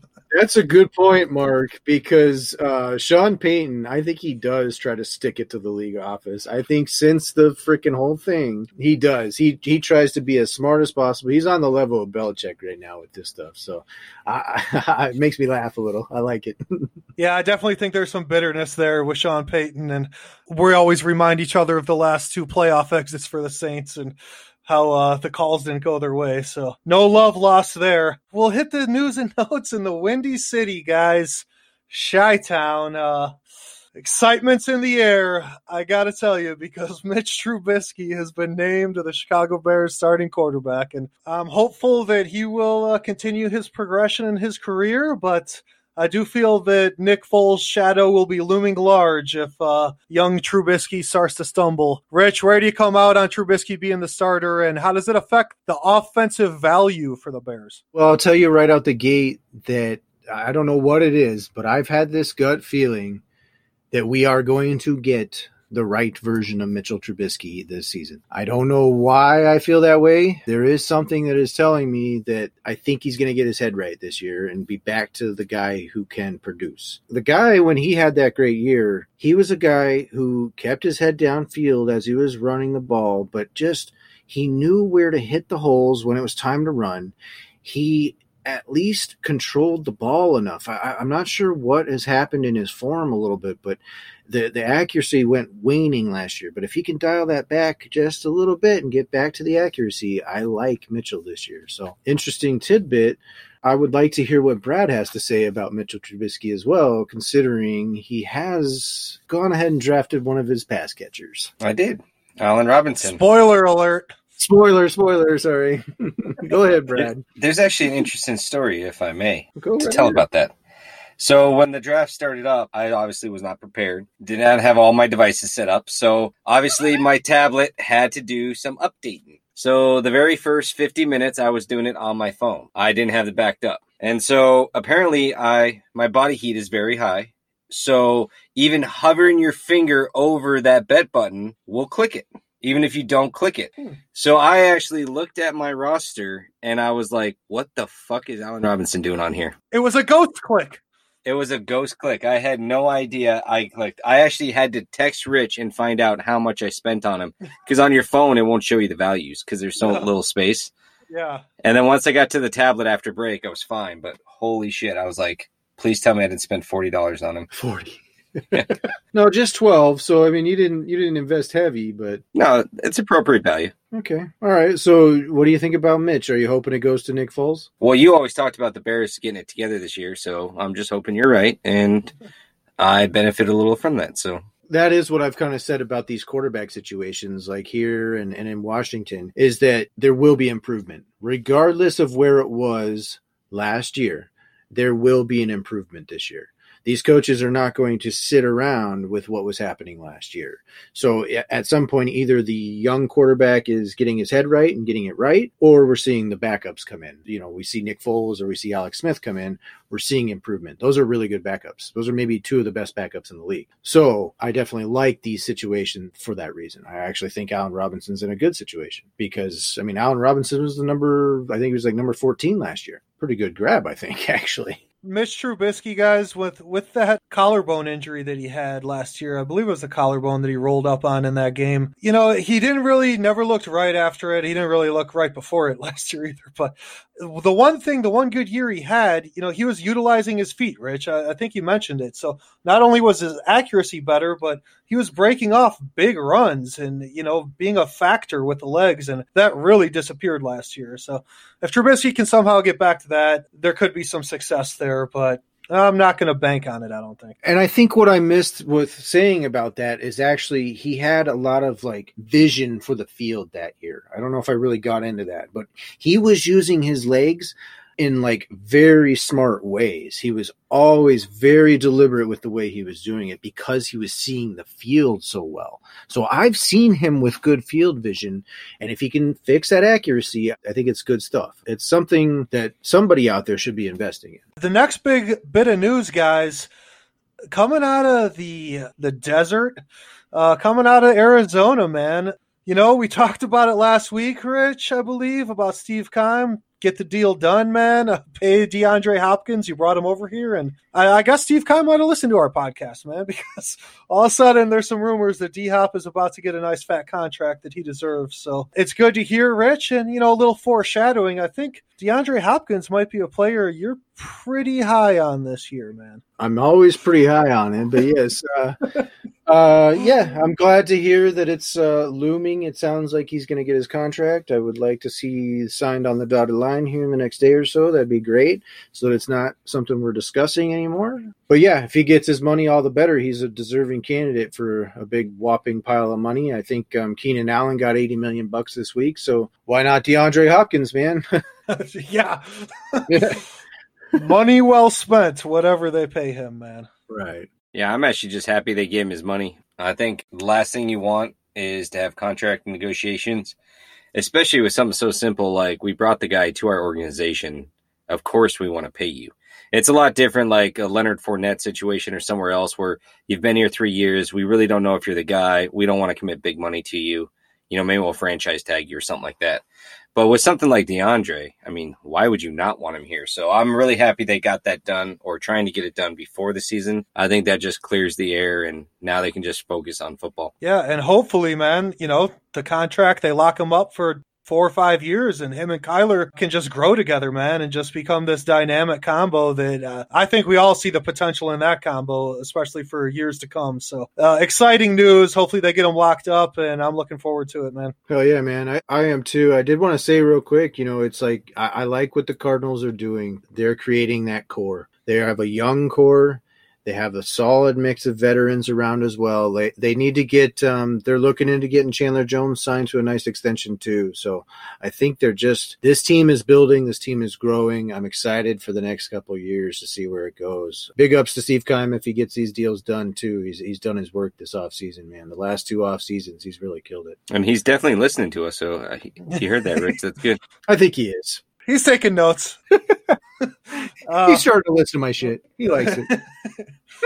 Yeah, that's just exciting for this organization as a whole. And hopefully Larry Fitzgerald, man, hopefully in these next 2 years before he has to retire. I mean, I don't know how much longer he's planning to play, but hopefully they can do something big. You know, I don't know if they're Super Bowl potential in the next 2 years, but hopefully they can knock on the door and have some pretty memorable moments before Larry departs from this franchise, because he's been nothing but a stellar pillar of the community, great player, awesome player to root for, and one of my favorites of all time, to be completely honest with you guys. Yeah, actually, I think Larry is one of those players that just radiates this energy when people are around him. Not only does he bring the work ethic, he goes about it the right way. He never asks you to do anything he wouldn't do. Great leader, do all the hard work. He's just one of those guys that you really want in the locker room. So I think with this young team, he's that one nucleus that really makes this strong. So having him in the building for 2 years and even bringing back as like a, player coach or something that I've seen other teams do, that would be huge. So I think just having him in the building is just phenomenal. And these young guys can just learn from Larry. And he's a legend. So whenever Larry says like, hey guys, let's do this, everyone's just going to focus up. I do agree that Larry's big. I think he will be involved organizationally. I think that's an interesting concept there. And one thing about Larry, I will tell you, is he is like 260 something catches behind Jerry Rice. So they don't put it out of the realm of possibility that if he gets some catches this year, he might be here 2 more years after that. So, I mean, it's crazy to say, but like, man, could you imagine 2 more years of Larry alongside DeAndre Hopkins with Kyler Murray? And one thing I want to point out about Fitz, not just his great work ethic, his great attitude, his leadership, just the fact, he's had offers. He's had other teams come after him over the years, and there's been different contract negotiations when he was coming up. He's had options. He could have gone somewhere else. Larry Fitzgerald wants to retire a Cardinal. He loves this franchise, loves this city. So it's just nothing but respect, man. So I hope he has a great year this year, man. And guys, we got one more bit of news for all you draft preppers out there, anybody who hasn't drafted quite yet. Brad, we got a little depth chart shuffling on some tight ends I think you wanted to get into. So what do we got, man? Well, yeah, I was actually surprised to see that Ian Thomas, who, I think we all were kind of high on Ian Thomas this year, him and Mike Gesicki both were listed as number 2 on their respective depth charts. That one kind of took me by surprise. Both of them, I thought, I was giving solid advice saying $1, go get these guys, great fills, but turns out they are not. I apologize, Brad. That one's on me. Rich was wrong. I'm not sure it is a new coach there. So I think that's one quick thing is that you'll say Matt Rule, he's a brand new coach, wants to turn things over. So maybe he didn't see what Ron Rivera was seeing in Ian Thomas. It's a different camp. That's a good point, man. So, we get this there at the end. Always an important thing. I think it was good we tweaked it coming up the last couple of years to draft as late as you possibly can, just because there is so much that happens all the way up until draft day, right up until the season starts. So it's a good idea as much as you can. I know it always comes up on like a holiday weekend and stuff, but as much as you can push it, that's the best way to do it because you're going to have the most information headed in. Absolutely, man. And well, guys, I think it might be time to talk about our little draft that we just endured, I guess is the right word. It was a lot of fun and, man, a lot of movers and shakers and a lot of big money getting thrown around like every year. So, guys, I guess we can just start with some of these running backs that went off the board for some big cash. Okay, yeah, I hear it. Everybody wants to talk about it. I hear it. You said big money, and I'll come right out again. I did once again pay the most money for a running back in our league. I did not pay 90 like I did for David Johnson. I turned down the dial just a touch. You saved $10. I saved $10 this year. It's beautiful. That's what you guys don't get. I saved $10 this year. I thought 75 was the max, so you lost 5, but I guess whatever perspective you want to see it as. Full on, I did have, I think I had 135 in my books for the 2 that I got. I was excited to get it for 136. Come on, tell you, I paid my 80, the number 1 running back for Alvin Kamara. Even without a deal in tow, I paid the money. And I also got myself Dash. I got Clyde Edwards-Helaire. Clyde Edwards-Helaire, man. Helaire. That's what I said. I said Helaire. Okay. I thought I heard H. No, get that H out of here. I'll give you guys a little hint there, too, that when that came up about his name, that was about the time I started to become interested in the man as a roster material. There's actually something that came up in my draft where I overpaid on one of my players. but it worked out because I wanted a combo, like you said, and collectively I paid what I wanted to. So DK Metcalf, I had plugged $25 in because we all talked about an infatuation for him. He was a beast. I wanted to go get him. But Russell Wilson, I only plugged $15 in. And the way it went down, I was getting outbid on all my players. I had one guy, tons of money, and Russell Wilson came up, and I said, I'm going to get this guy. I like what they're doing with this year, and I got outbid, so I'm like, fuck this. And so when it went to 25, I easily clicked that button. But thankfully, DK, no one had money at that time when he was nominated, and I got him for $12. So I got them for 37, which I had plugged originally 40 together. So I actually saved $3, even though I paid more for Russell than I wanted to. Nice, man. Yeah, I like that move, Brad. Pairing that Seahawks combo, man, that's a nice little stack there. Russ Wilson to DK. I would expect big things from that.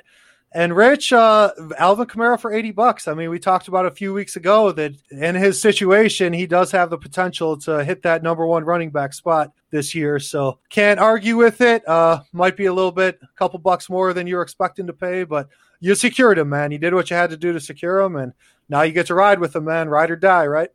Yeah, that's the thing. If you pay, like, you got a guy that you really like, and you end up paying $1 or $2, $5 more, but you secure your guy. I mean, when it came down, I had like $6 left I didn't even spend. So, I mean, I could have spent another $6 that earlier. So when it comes down to it, $5 isn't really a big deal, like Rich spending 80, but don't do it for all your guys and kind of keep it within reason. Kind of do it on your core guys and not necessarily the extra guys. Well, yeah, I think that's a good bit of strategy in there that we kind of honed in on, is that if you feel you can navigate it, go ahead and navigate it, take it on. But you can't take it on every single player. But if you feel that the draft is going a certain way, I'll tell you, when we were getting to Kamara, I felt that I needed to secure him. I had him on my list, first of all. That's one thing, too. I don't always hone in to these are the guys I'm going to get. But this year, I did have a few guys that really stood out as guys that can and are able to separate themselves in positions to pay the right money to get it as well. Like I would have wanted to pay 75, so I paid 80. I'm okay with that because I came out of the two running back situation $1. I actually thought I'd get the dash for 51. Right on, man. Looking at my roster, get your guys' thoughts on one of the draft picks here. We could talk about whoever, but one guy that I secured that I wasn't necessarily trying to for that price was Zach Moss. I ended up getting him for $17, the rookie running back in Buffalo. You know, I made sure to secure Devin Singletary later on to kind of lock down that whole situation. But that was one that I was a little upset with myself on, was Zach Moss for 17. But hey, you know, he's a rookie. Put him on my bench and see what kind of role he earns there is my thought. Really, Mark? This is what we're going to talk about? The running back, Zach Moss and Singletary? Yeah. Can we not talk about Todd Gurley? Oh, you thought I was avoiding that topic. I feel like our listeners deserve this. We deserve that. You, true to your word. I did draft Todd Gurley. I stayed true to my guns. I got him for $39. So, you know, earlier in the year on one of the other shows, or probably every show, I was talking about how I'd pay 50 for him. So 39, I guess you could look at that as a bit of a discount in my mind, but probably a little more than you guys would have been willing to pay. I think I got in a little bit of a bidding war on him with somebody, but at that point in the draft, man, I hadn't really built up my running back core. You know, I was in on a lot of guys and the bidding wars were going, and I wasn't ready to hang on some of those prices, man. So I kind of kicked back, and yeah, I ended up with Todd Gurley as my starter. Rich, your thoughts, buddy? I'll tell you what, you overpaid, and it might be a little foreshadowing for a later segment, but you didn't back him up. You didn't back him up either. You didn't decide on that, huh? No, I didn't, man. I thought better of that, and I already backed up the Buffalo situation, so I took a stab at Tevin Coleman, just get a piece of that good Niners ground game and hope that he can assume a role where he's productive. So that's where I went on that. I did not actually get Brian Hill or Ito Smith to back up Todd Gurley, so rolling the dice, so to say. Yeah, so I mean, I get it actually when you mentioned the Buffalo thing, and you know, I did want to kind of talk about bidding wars. I think that's an interesting little side topic that we can kind of get into real quick, but bidding wars, it's interesting that they happen at all the different times of the draft. Yeah. It's at all the values. There's, it was me and Jay, I think, or no, not Jay, it was Chris for Alvin Kamara. And, sometimes you just get into that mode where you're like, no, man, no, I'm not doing this. And then you're like mad. You're almost mad. Like, you're like, I'm getting this guy. It's happening right now. And you're like, no, it's happening. And like you're like, I'm not backing off of this Zach Moss situation. No, I'm going to do this now. It's over with. So like, you just do it. And then it's over with, but like you've secured your like situations. I don't think that's such a bad idea with the Devin Singletary and Zach Moss. I think eventually one of them's the guy. So you've secured the backfield. I actually had a little bit of a bidding war with a guy in our league. I didn't actually get any of the top running backs because I was trying to go value this year. But I had some of my, second tier guys I thought could be top tier guys, that I was going to go get. And so when it came down to it, I had Josh Jacobs up there. I thought I was going to get for $45-$50, and he went for 60. And I was like, I can't pull the trigger on that. I need this money to get my value guys later. So then I was like, all right, I'll go get Austin Eckler. And he went for 60. And I was like, holy shit, dude. Yeah, and that was a little bit later where I thought people were going to kind of be out of money like that for a running back when Austin Eckler went. I was like, damn, he still went for 56 or something at that moment. Well, yeah, that's what I think happens in drafts is you have that like regeneration of like, okay, there's these people who have a little bit more money and they're bound to overpay. Even Brad got into it a little bit, like you said with Russell Wilson. That's when you got into that mode. You said, well, no, I have the money. I have to spend the money. I'm going to secure this player at this point. There's no reason for me not to. They can't bury you with it when it comes to the auction draft money, right? You want your budget to be zero at the end. I had $4 left over at the end. I think, Brad, you had a few bucks. And I was pissed about that. I was like, man, I could have used that somewhere else. And I should know better than that. Usually I hit $0 or $1 right on the nose. So yeah, and that's the thing too, is so when Eckler went for 60, I was looking at the next guy on my list was Gordon. And so because I thought Eckler I'd get for sure for 45. I thought that was even he was worth 35. I had a lot of money. I could get him for 45. So when Gordon came up, I thought he was worth 25 for sure. I'd get him for 35. And another guy in my league, because I had so much money, I felt like I was getting bid up in this situation. So I looked at his roster, and he had 3 running backs with only a $43 max bet. So I'm like, there's no reason he wants Gordon at this moment. So I know he's bidding me up. So I actually stuck it with him at 35 and backed off of Gordon. And I took a risk. I said to myself, you're going to build wide receiver heavy this year. Hope Connor builds to be a suitable number 1 back. And I got 2 rookies, Taylor and Aikman. Hopefully one of those 2 pan out and I get somewhat of a running game. But I did take a risk. And one of my backdoor things was go get 2 defenses and 2 good quarterbacks and a bunch of good wide receivers so I can facilitate possibly a trade to get a running back later because I missed out on all the bets. Well, I think in our little text conversation post-draft, that's what I was telling you, was I felt like you've at least got the pieces. All the pieces on your roster are still really nice. So even if you're not really happy with construction after you come out of the draft, if you still have nice pieces, you should be able to manage and get to where you're looking for and get to a good roster. Yeah, and just to correct it for the listeners real quick, guys, I think Brad, you said he went for 60. I guessed 56. Austin Eckler went for $64. Yeah, so 64. That seems a little pricey for him to me. That's a lot. It's too much. It's too much for sure. Coming in, I evaluated him at about a $40 guy. I actually saw this hype video where it was pound for pound, the strongest guy, this and that. And I was like, because I was thinking $25 is what he's going to go for. I'm like, all right, I could get on Austin Eckler. And when he went for 64, it's like, holy cow, what is going on? That was one of the videos I seen this year is Austin Eckler. He is jacked. He is absolutely jacked. And then like on Hard Knocks, they had him jumping over like the little blocking pads, man. They stacked him they put it on the thing and then they put 5 of those suckers high and he jumped over it. Yeah, I wouldn't be shocked if Eckler's pretty dope this year. I wasn't willing to pay that price, but I do think he's a talented guy. And like you said, if he's getting jacked and able to assume more of a 3-down role, that's going to be nice. And I think Tyrod and Keenan Allen, that could be a solid core right there. Their defense is nice. I mean, it could be just enough for it all to work out there. I agree, man. Guys, you want to talk about maybe some tight end values where some of these top tight ends went and the price tags on them? I think that was kind of interesting.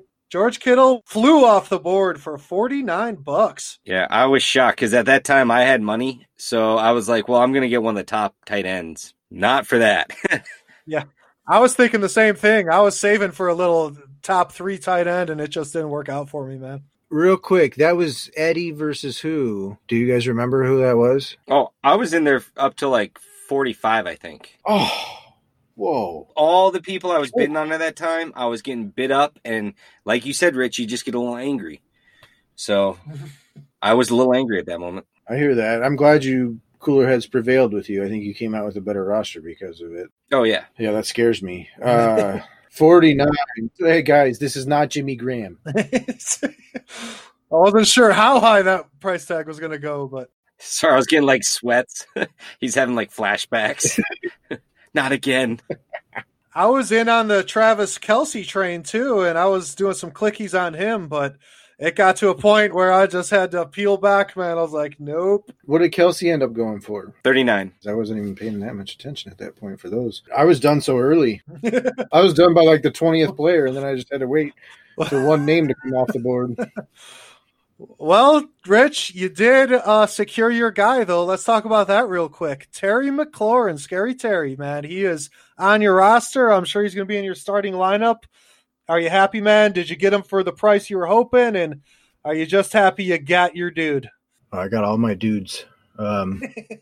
I'll take it on the chin that I do have, things to work on during this season. One thing I will say as a strategy of mine, and we kind of discussed this back and forth between using value or really going all in on some studs. And I decided to myself I was going to go all in on some studs. One thing that came into that consideration was an adjustment to our league rules.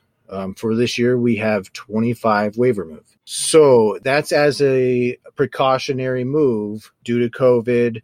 We feel like there's going to be a lot more churning through the wires, a lot more necessary needs for waiver wire utilization this year. I'm prognosticating it's going to fall somewhere in between that we need it and between that we don't really need it. So kind of in that middle ground, so where I feel like I can be comfortable and feel like using those moves in a little bit different manner this year is going to work out for me. I invested. I invested in my guys. I was able to go out and get my running backs that I had on the list. And then I also had one other name on the list that I wanted to walk out with this year. My guy, Scary Terry, F1 McLaurin. I got him. I'm super excited about it. Fired up. I don't know how else to put it. I was happy. I paid $11. So he was like the last guy I could pick up basically for any money. And I was more than happy to pay that $11. I think I had about 2 or 3 more that I could have bid at that moment, and I was willing to invest it all and walk out with everybody else at $1. So I had 15 on him pre-draft, so I got him for actually better value. All my talk didn't even drive up his price. Yeah, actually, initially I was very upset with my draft, but looking back, I actually accomplished what I wanted to do. I got 90% of all my players. I didn't get a second running back like I really wanted, but I also got Devontae Adams. And then I also got Baltimore defense and Pittsburgh defense. So I have 2 top-tier defenses too. And you also got 2 what I would consider high-end project guys. Because I'll say if Jonathan Taylor wins that job, you're going to have a really, really stout running back, right, Brad? And like what I like to do with running backs, evaluate the offensive line. And so that's why I went with James Conner and also the Indy running back, who I think will eventually have that job. So that will be a nice piece if it comes to fruition. Exactly. And I just think him and Cam Akers are high-end projects. There's other guys that are like middling projects, whereas I think these guys have high-end potential if they really pan out. I think Jonathan Taylor can be very high-end when and if he is getting the bulk share of the carries there. I mean, it's going to be tough. I think it's a little bit of tough sledding. I've prognosticated that a little bit, that it takes 5-6 weeks before he's really the guy. But I think talent shines out in the NFL. Yeah, man. And you were talking about kind of just the overarching strategy that you kind of realized, almost mid-draft, or at least for me, that I was going with. Well, and I was thinking about it, I've been thinking about it a little bit, was with this season, the COVID season, and with this year that's just going to be so different for all the teams, all the players, everyone involved. that I started thinking more about vets because I was thinking about the rookies and just not having all the training camp and all the preparations that they normally would, the fitting in, the getting comfortable, that I started thinking maybe some teams are really going to lean on their vets. So that's where my brain was at when I went with the receivers. I got paid about $39 for Mike Evans. I also got T.Y. Hilton, our theme song nominee or honorary member of our intro song, I guess you would say. Not Juju Smith-Schuster? Sure, I was bidding on Juju, but I probably didn't have enough money. I think Chris got him. And then the other receiver I got was Galladay. So I was looking for 3 vets at receiver that I can count on points each week. So that's where my head went on that. Honestly, Mark, I was ecstatic when you picked up T.Y. Hilton. I was so happy. I think I dropped something into the chat when that happened. I was so excited. It's like at least one of us got one of those guys. Yeah. Represent, man. Represent for me this year, T.Y. It's fucking dope. I hope he does, man. We made you famous with our intro song, man. Nobody knew who you were before we came along, right? Right. We fucking killed it. Dope. Making people famous. But no, Mark, I would say real quick, I like what you were saying there. That's good strategy. Whenever you thought of it, that's great, man. Good strategy for people out there is to get some vets this year. I do like that. I mean, this is coming from a guy who also drafted, a rookie running back, but there's some vets on my roster too. And rookie running backs are always exciting. Brad landed with a couple of them. Rich, you got one. I got Zach Moss. So I did invest in a rookie. You just don't know. I mean, they can blow up. So it's nice, man. Yeah, we'll see what happens with these rookie RBs. That'll be an interesting thing to track out of the 4 rookie RBs between us as to who kind of leads the prominence. I would think the guy on the Kansas City Chiefs might, but you never know. With the clear-cut starting job?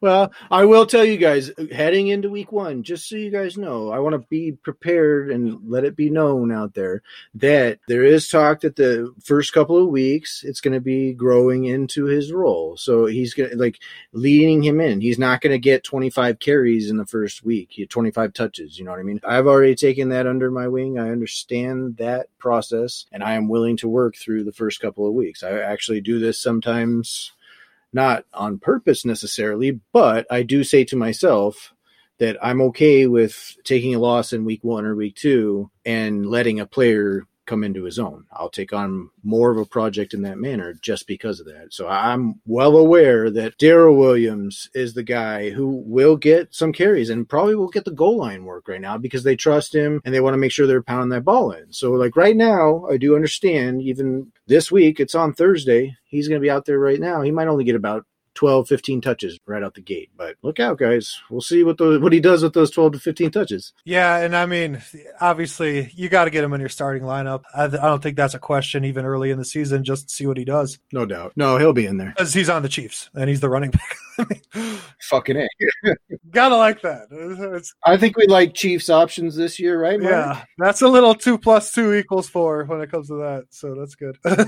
Yeah, man. You're going to throw him the ball, and I'm going to catch the ball out of the backfield. I love it, man. Yeah. I foresee big things. I mean, Sarah was texting me today and talking about Tom Brady. I said, feel free to toss as many touchdowns to Mike Evans as you want this year. Light it up. Speaking of Tom Brady, he went for some great value this year. $12. That might be one of the better steals of the draft. Yo, Kyler Murray was another one. Oh, yeah. For $13. 13. Oh, still great. Great value for Kyler Murray. I was right there on that too. I was basically my last $14 was dedicated to either Kyler Murray or Terry McLaurin. So I was kind of making that decision mid-draft where I was saying to myself, I do kind of maybe want to get that stack going and get real heavy with it. But I backed off that and said, no, let's get my guy. I was actually, when I saw Tannehill still sitting out there and you only had $2 max bet, I was wondering if you were going to be able to get him with that $2.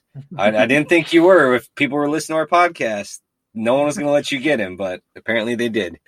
I like the guy. I mean, I put it out there too. I would love to steal him for $3. And I came into that moment with only the ability to put $2 and I still got him. I could not believe it, man. So, I mean, people are obviously down on a guy like Ryan Tannehill, but what I'll tell you about him is he's a guy who just got a contract. He's a guy who has a great offensive line. He's a guy who has a dominant running game, and he is a guy who has really nice weapons to throw to, really underrated, undervalued weapons. So what I'll tell you is I really like Ryan Tannehill, and I expect him, and see as it progresses, I'm hoping he's a top 5 quarterback again like he was the back half of last year. Yep. And then speaking of connections, Rich, you'll have your quarterback throwing to Brad's receiver over there in A.J. Brown. So that's right. That was some nice value for A.J. Brown, I thought, Brad. I think him and DK, man, those are a couple of the most beastly receivers in the NFL right now, bro. And then put Devontae Adams on top of that. And I told Rich this. Sarr had a very similar team last year. Really good quarterback in Tom Brady, Mark Ingram, running back, James Conner, and 3 stout receivers. He had New England defense, which I have Pittsburgh and Baltimore, and I'm pretty sure one of those two will be the number 1 defense this year. So I just have to sit back and wait on that. And I mean, shit, he made a really good push last year. So hopefully I can just do that and get over the hump. I'll be crafting an offer at some point. I'm foreseeing this maybe between weeks 1 and 4 where I'm going to try to get one of those defenses.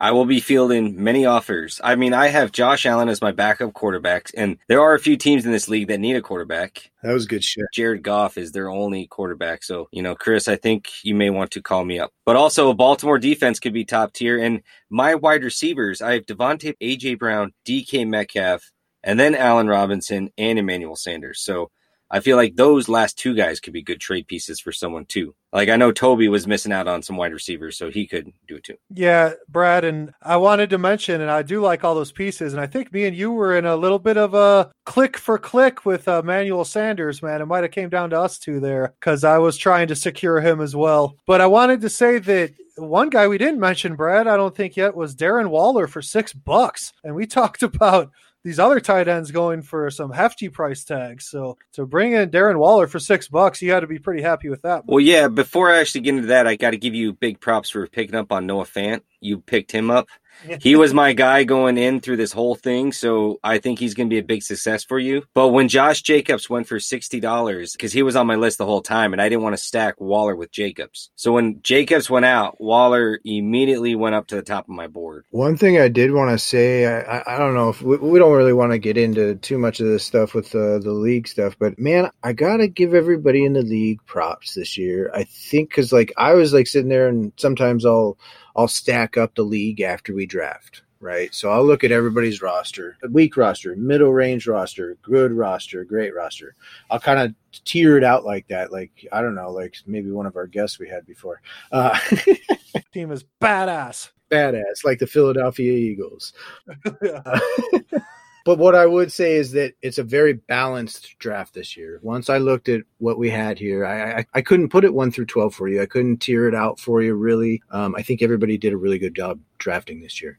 I think everybody was on point, to be honest with you. I think they brought it. I will say one point. You mentioned the Eagles. Jay, the El Hampion, went and drafted 5 Eagle players on one team. 5 out of 14 players. It's true. This is true. I have talked to Jay since the draft, and Jay is very confident. I mean, he'll hear this.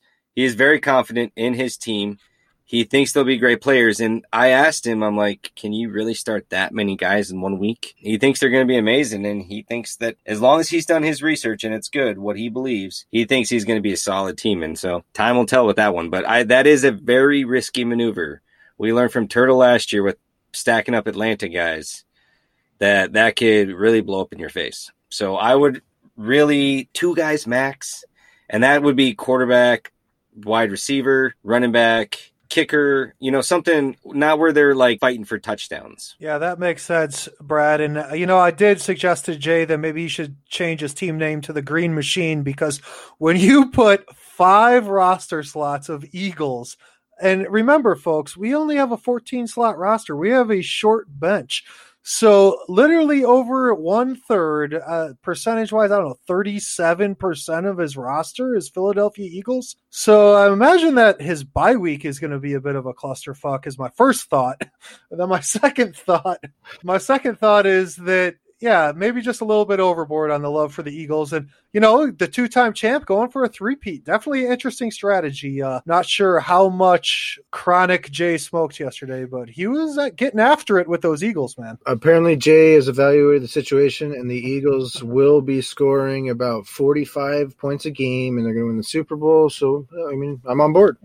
I will say this about Jay's team. I know he did draft 5 Eagles players, which is a little insane, but he does have a lot of other good players on his team. So I think when it comes down to it, he just won't be starting all 5. He does have DJ Chark, Keenan Allen on his bench, and instead of Carson Wentz as his quarterback, he has Drew Brees. So I feel like he's going to really be starting 2 of them, He's done well. He's got good pieces out of his draft. It's just funny. I just think he's the type of guy it's going to take him a few weeks before he kind of realizes that, like, he just can't roll with a roster like this, and he'll churn them out. And Carson Wentz will sit there as his backup. What's funny about that situation is that Jay will then put in Carson Wentz. Say Drew Brees goes down, right? And he has to go to Carson Wentz. And he's like, okay, now it's time. Good. I've got Carson Wentz, right? It's going to take him 2 weeks with that, starting like that, before he kind of comes to that realization of just like, I can't do this. Why am I starting 4 or 5 Philadelphia Eagles right now? I can't do this anymore. Just run down who he picked up as Carson Wentz, Deshaun Jackson, Miles Sanders, Zach Ertz, and the Philadelphia defense. So stocked. The cabinets are full of Eagles at Jay's house. Real quick, I will give credit to Jay. Absolutely, he did pick up some nice players in this draft. I do like the pickup of Saquon Barkley, Miles Sanders, and DJ Chark. Like, those are great pickups. So Chris Godwin, yeah. These are very good players. So that's what I'm saying. I don't think it really affects him as much this year. Like, if we only had 15 waiver moves like every other year, then this would really hinder him. But I think when he gets to the point where he realizes it and says he's got to give up, at least he has the ability to start churning a little better this year. You know what I mean? Yeah, and that was like the major difference with Turtle stacking up all his Atlanta guys last year.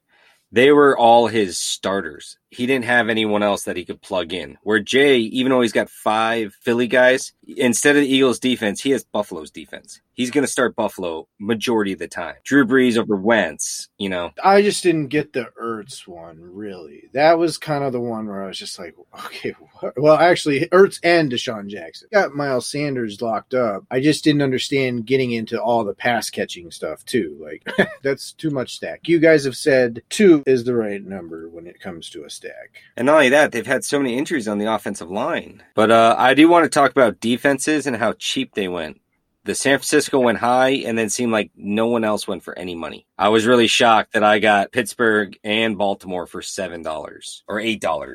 Like, shocked. My finger was hovering over that mouse on the Baltimore Ravens defense. And when I found out at the end of the draft that I still had $4 left over, then I was really upset that I didn't click that button. But I ended up with the Chicago Bears for $2, so I'm going to roll with my Bears. That was one thing I wanted to tell you guys about the draft. A couple things, actually. I had to make that decision late in the draft about doing a second defense or not. I kind of got that feeling about the defenses, though, like right out the gate. When there was that like overpay right out the gate, I was like, oh, man. And I knew it was going to kind of come back to us. Like, everybody was getting defenses for nothing. And honestly, that goes to show our league stepping up a little bit, too, I think. When the values start adjusting like that, I think that's growth in a league. And then the other thing I was going to say is, yeah, you guys spend your money next year. $6. Yeah. That was one note I had. $6 for Brad and $4 for Mark. I think you guys were the only 2 guys who even had money at the end. I kind of fucked up because I had 2 positions left, and I actually was going to get Noah Fant. And I was like, all right, whatever. If I got to spend $5, $6, I got $6 left, I get Noah Fant. And then I went to do nominations, and it was like, you can't nominate. I was like, what the fuck? Why can't I do this? I hadn't picked up a kicker yet. So my last slot had to be a kicker. So I was expecting to have that money to get a last position spot, but I needed a kicker, and I was like, all right, well, I guess I'll pick whatever a kicker I want. I'll get him. Very interesting you say this. One note I wanted to say to you guys is that I don't know if you noticed that, but it was, I don't know, somewhere 3/4 into the draft, I picked up my kicker. I said kicker time.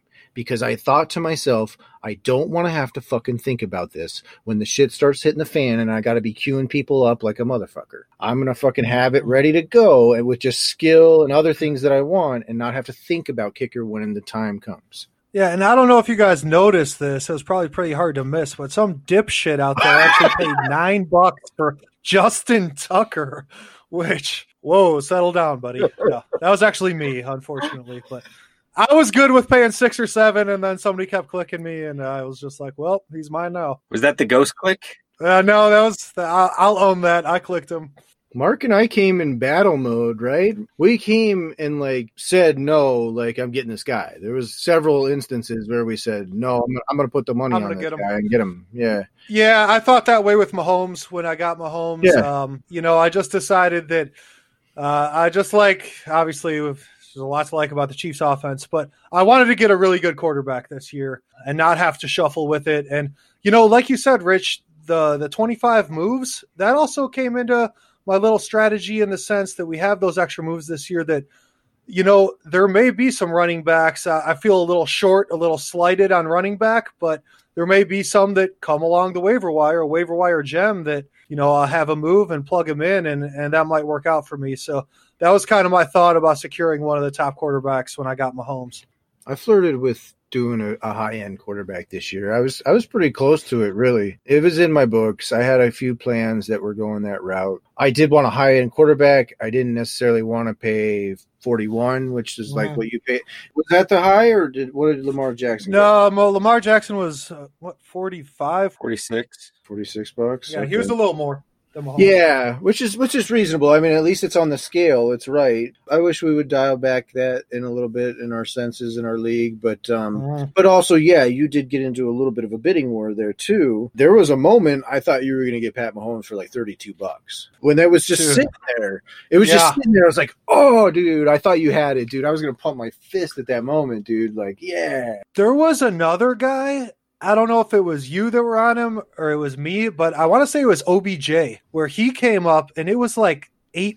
So low. And I was sitting on him. It's like going down, ticking down. I was like, I had to come in. I felt bad, but I was like, dude, no way. I had good value on OBJ actually. So like, I came in to enforce at that moment, honestly. Like, I was like, no, like, I got to come and get it. Like, I mean, no doubt if I was taking him out of that draft at like 8, I think I bumped him like to $20 or something at that moment. Cause I was like, no guys, get this fucking for real. I think maybe it was like 18 or something like that. But I bumped it. I was like, no, I'm putting it up because like, even if I got to take him at 18, I'm going to scoop him at 18. So give me. Yeah, that was the one thing too, is because I didn't really go after anyone. I really went value draft this year. I kind of shaked it up and kind of changed up everything and just tried to see how it went. So when it came to me trying to buy players at the end, I felt like everyone knew I had money and everyone was like, all right, well, you're going to spend your money. And it got fucking annoying to all you guys out there. It got real fucking annoying.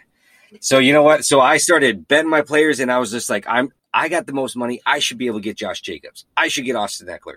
And like $60 for Eckler, I was like, all right, or 64. Enough is enough. So when it came to Gordon, I really felt like I took the upper hand, kind of like in a poker tournament, if you will. That's when the strategy, because I stuck Toby with 38. And I think a lot of people were like, oh, maybe I won't bid him up that high.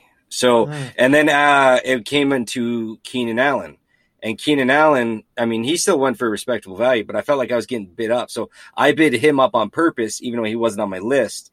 And then Jay got him for, I think, 18 or so.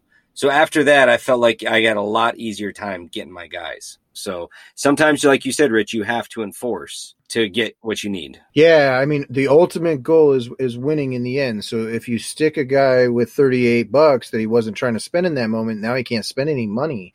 You've done a really good job to do that. And you've put him into a guy who's in a split backfield in the first place. So you made him way overpay for a guy who could be, a second fiddle, or he could just be a guy. There's wishy-washy ways it could go. One thing I was going to say, one regret I had when we were talking about a little bid up situation, one regret I had in the draft was not pushing Jay more on Saquon Barkley. I'll put in a little strategy again. I don't really like Saquon Barkley this year. I should have pushed him more. Jay would have gone more with me. He likes to bid me up. Jay bid up like almost all of my players. So like, every one of them pretty much. Kamara, CEH he was in on. He's the guy who made me pay 11 because I was at like 8 on Terry McLaurin. I could have gotten McLaurin for 8. So he made me pay $11. But it is what it is. Jay can just keep coming at me in any way he wants, and it is what it is. We'll see what shakes out. But I wanted to get him to pay. I told Brad I wanted to get him to pay at least 76, somewhere between 76 and 80 on Barkley. But I just, in that moment, I don't know, I got this like vague feeling that Jay was going to like try to drop me off, and I didn't want to get dropped off on Barkley at all. Jay had a poetic timing of nominating DK too, so I think he was kind of listening to our podcast and taking a little information and kind of throwing it out there. Oh, he was. You know, that's interesting about the timing about DK's nomination, Brad, because he was definitely on my list, and I thought about throwing him out early. And like I said, I mentioned Zach Moss. I threw him out a little early when people still had money, and next thing you know, I'm paying 17, where if he might have lasted longer, I could have got him for a better value. So the timing of the nominations, man, DK went a lot later than I thought he would. And Brad, I mean, excellent value at $12, man. Love it. I would like to talk about your roster real quick, Rich. I thought you did a nice job of piecing together some pieces at the end. There is one guy in particular that I really coveted. I wanted him on my roster, thought I'd give him for $1. And when it came down to it and my roster got reconstructed and the dust settled, I did not have a spot for this guy, and I had to watch him go by the wayside. And that is N'Keal Harry. I think with Cam Newton coming there, I feel like he's that speedster, his second year, the maturity, being in that organization.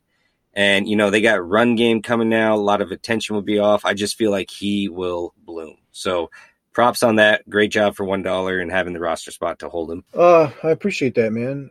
Yeah, I'll tell you one thing I don't typically do is get this deep at wide receiver, but I felt there was depth this year, and I felt I had to scoop up the top end value when I got DeAndre Hopkins for $40. So like that was the one piece that changed my draft a little bit. I'll admit to that. I had no plans that were involving DeAndre Hopkins, but once I saw him sitting there in the mid 30s, mid 40s, I felt like he was going to go 44 and under. I said, I'm becoming involved now because I want to get that value. That's a guy who I've prognosticated as a 1 to 5 top receiver. So I'm going to pick him up. That wasn't in my cards. I actually had super value wide receivers that I wanted to do this year, McLaurin and behind, if I was going to do that. So that changed what I was going to do, but I was still able somehow to really stack up my wide receivers because of that depth. And, you know, I'm going to take in a different roster than I'm kind of used to. Usually I would feel comfortable with 3 running backs right out the gate. I would want to start 3 running backs and 1 wide receiver. This year, I think I'm going to see a lot more of my weekly starts sitting with my 2 running backs, my 2 absolute studs. DeAndre Hopkins, obviously, every week. Terry McLaurin. And then behind that, I will continue to churn and look for depth. But, you know, I also at wide receiver picked up Deebo Samuel and, like we started this topic with, N'Keal Harry. So if N'Keal Harry is my 4th wide receiver, I think I've done extremely well at wide receiver. Right on, man. And yeah, just, you know, wrapping up our thoughts on the draft was a lot of fun. And one thing I wanted to say was the chat box was a pretty lively, man. Pretty much everybody was coming in there with some one-liners. It was cracking me up. So I'm going to have to see if I can petition ESPN and get a script of that, because I don't know, it cracked me up. But I did want to shout out Greg, because I thought he might have had the line of the night. I think it came after you drafted Terry McLaurin, Rich, and in all caps, Greg goes, "Let's go football team." So, I just thought that was funny, man, because I totally lost it on that one. Football team, man. I was like, oh, that's good shit. It's just the Washington football team when you really think about it. I mean, that's what they're calling them, but it's just such a ridiculous name. But hopefully they'll come up with something good next year. But for this year, they are the Washington football team. Let's go football team. San Dimas High School football rules. I saw a meme on Instagram, and it talked about the top 5 surprise teams in the NFL. And I can't remember what the teams were, but it was like the Colts football team. And it was just like, I was like, are we talking about any random football team? Yeah, like, what's number 2? Like, just and I was like, oh, they're talking about Washington. I get it. Just zero effort with that name. I mean, I don't know. Hopefully they come up with something good next year. All right, Rich, before we close this thing out, man, we got to get everybody ready for week 1 with a little bit of waiver talk and some Thursday night football preview, because it's just around the corner, guys. Texans and Chiefs. So, Rich, fill me in on some waiver gems that might be out there already, my friend.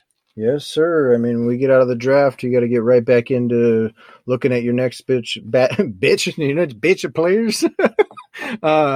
Look for your next batch of players to look at. Brad, you get into the trade market and the waivers like right away, right? I literally already contacted people to see if they're open to trades. Yeah. Literally, they kind of just laughed at me because they know that's what I want to do. And they're like, oh, back to old form. Back to trades, yeah. But hey, man, I mean, you always have to try and improve your team. So to me, just like searching the waiver wire, you have to search the trade market, like constantly. That's something that for listeners, if you wanted to, Instagram message us or something, we could give you some direct advice.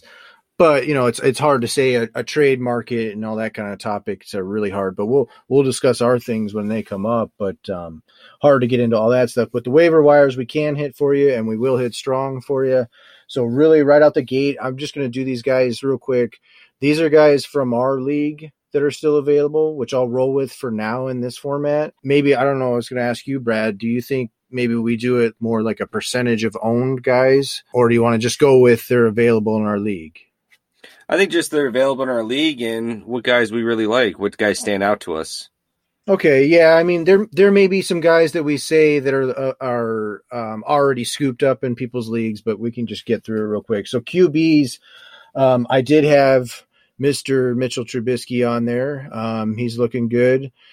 We talked about him earlier, so I think he's a good guy to pick up. So he tops my list, and I've got Drew Lock, good quarterback, and Derek Carr. One note on Derek Carr, Mariota to the IR today. There is a shorter IR this season. Just one thing there, but I do like Derek Carr in his week 1 matchup particularly. Oh, come on, man. Mariota's going to be a top 5 quarterback this year. Now he's banged up. This is bunk. Already. 2 guys you didn't mention, Rich, quarterbacks real quick, that are still available in our league, who I think could really be solid top 12 guys or somewhere around that, maybe a little behind, is Tyrod Taylor and Teddy Bridgewater. So yeah, those are guys you can look forward to. There's some guys. I mean, I don't want to list off everybody, but yeah, I mean, there's Sam Darnold who could be a play on some weeks coming up too.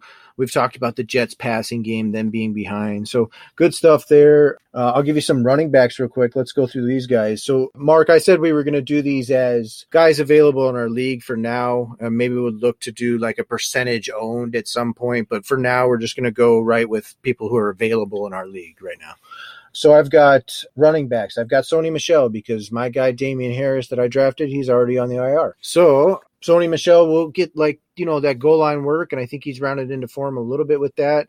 I hope Damian Harris comes back real quick so that he can maintain that job. I think that's what he's going to win. Right on, man. Yeah, in New England, I mean, you'd like to be able to count on Sony Michel, but you know how they roll in New England. They still got Rex Burkhead and James White, so I think he'll be a value, but a hard guy to trust, but we'll see how that plays out.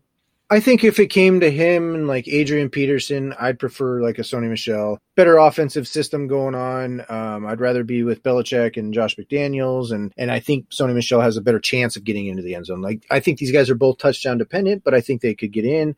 I'd like Sony Michel in that regard. I think the running back waiver wire is very limited. You're looking at best like a timeshare or like goal line carries. So I would stress it enough. I mean, I didn't do a great enough job, so I hope you learn from my mistake. Go out and secure yourself at least 1 or 2 really top dog backs. Really make yourself feel comfortable going into the rest of the season. Well, yeah, real quick, the rest of my list was just like those type of guys, projects, handcuff guys. But no doubt, if you have the room on your roster, if you've made a mistake and you don't really like a guy so much, look for a trade.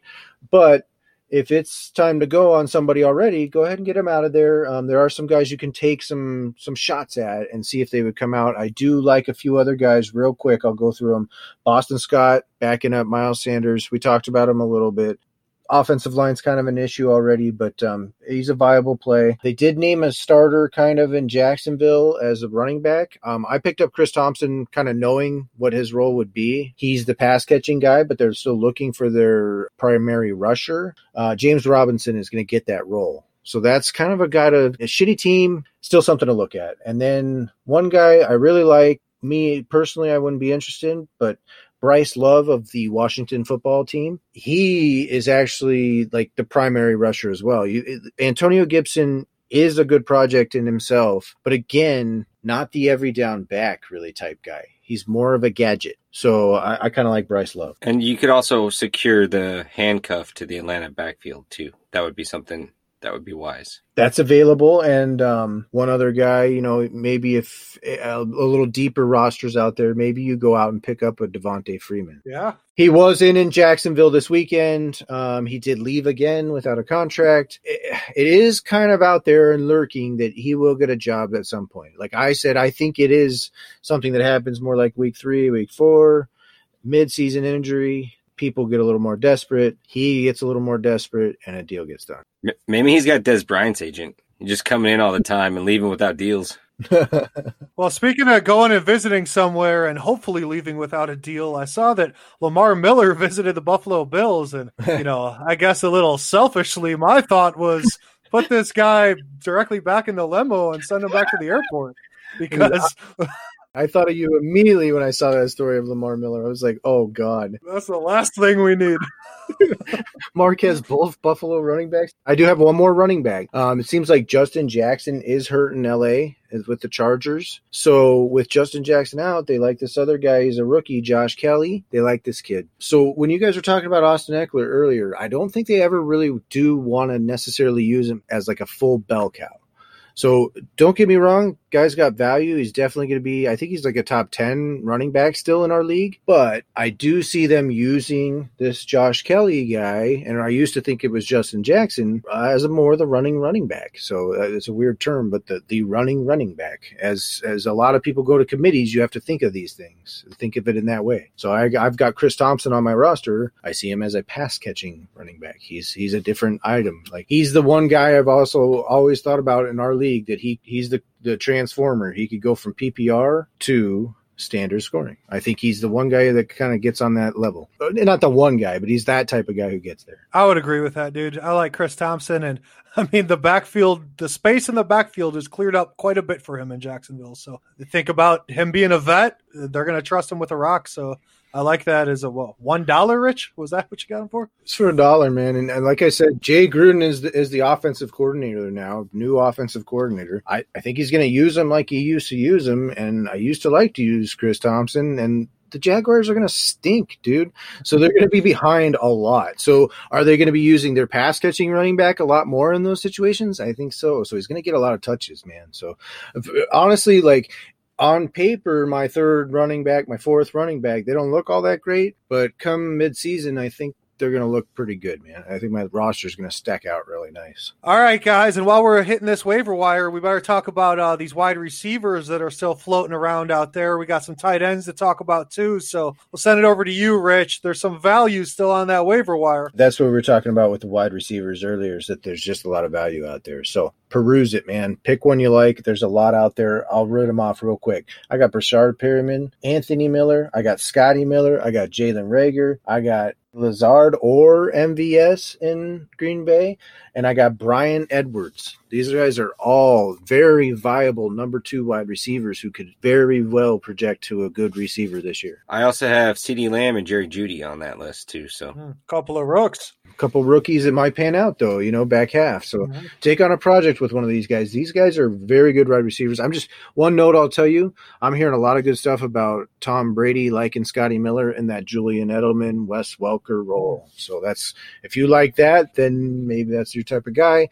And that also kind of dings up Mr. Chris Godwin's value a little bit. Just a little bit. I mean, he's still going to be super good, but that'll ding him up a little bit. You want to do tight ends? Yeah, man. So who do we got on the tight ends with the waiver wire, man? I'm sure that there's still some little gems to be dug up. I mean, just guys with a lot of potential. So if you're feeling a little unsteady at your tight end, I'm guessing these are going to be some guys you're going to want to look into. I had a few guys. I did Jonnu Smith right at the end of the draft. Chose him specifically because I have Ryan Tannehill, so I like the stack. But I found all these guys right in that same range. I went with Jonnu just to get the stack. I've got Chris Herndon, Dallas Goedert, and O.J. Howard. So I've got a couple tight end backup kind of situations where actually they could really solidify themselves into the role as the touchdown maker. So I like both of those options to maybe possibly pan out as a project in the tight end situation. And I also like Greg Olsen, Kyle Rudolph, and what was the other? Drizzle D.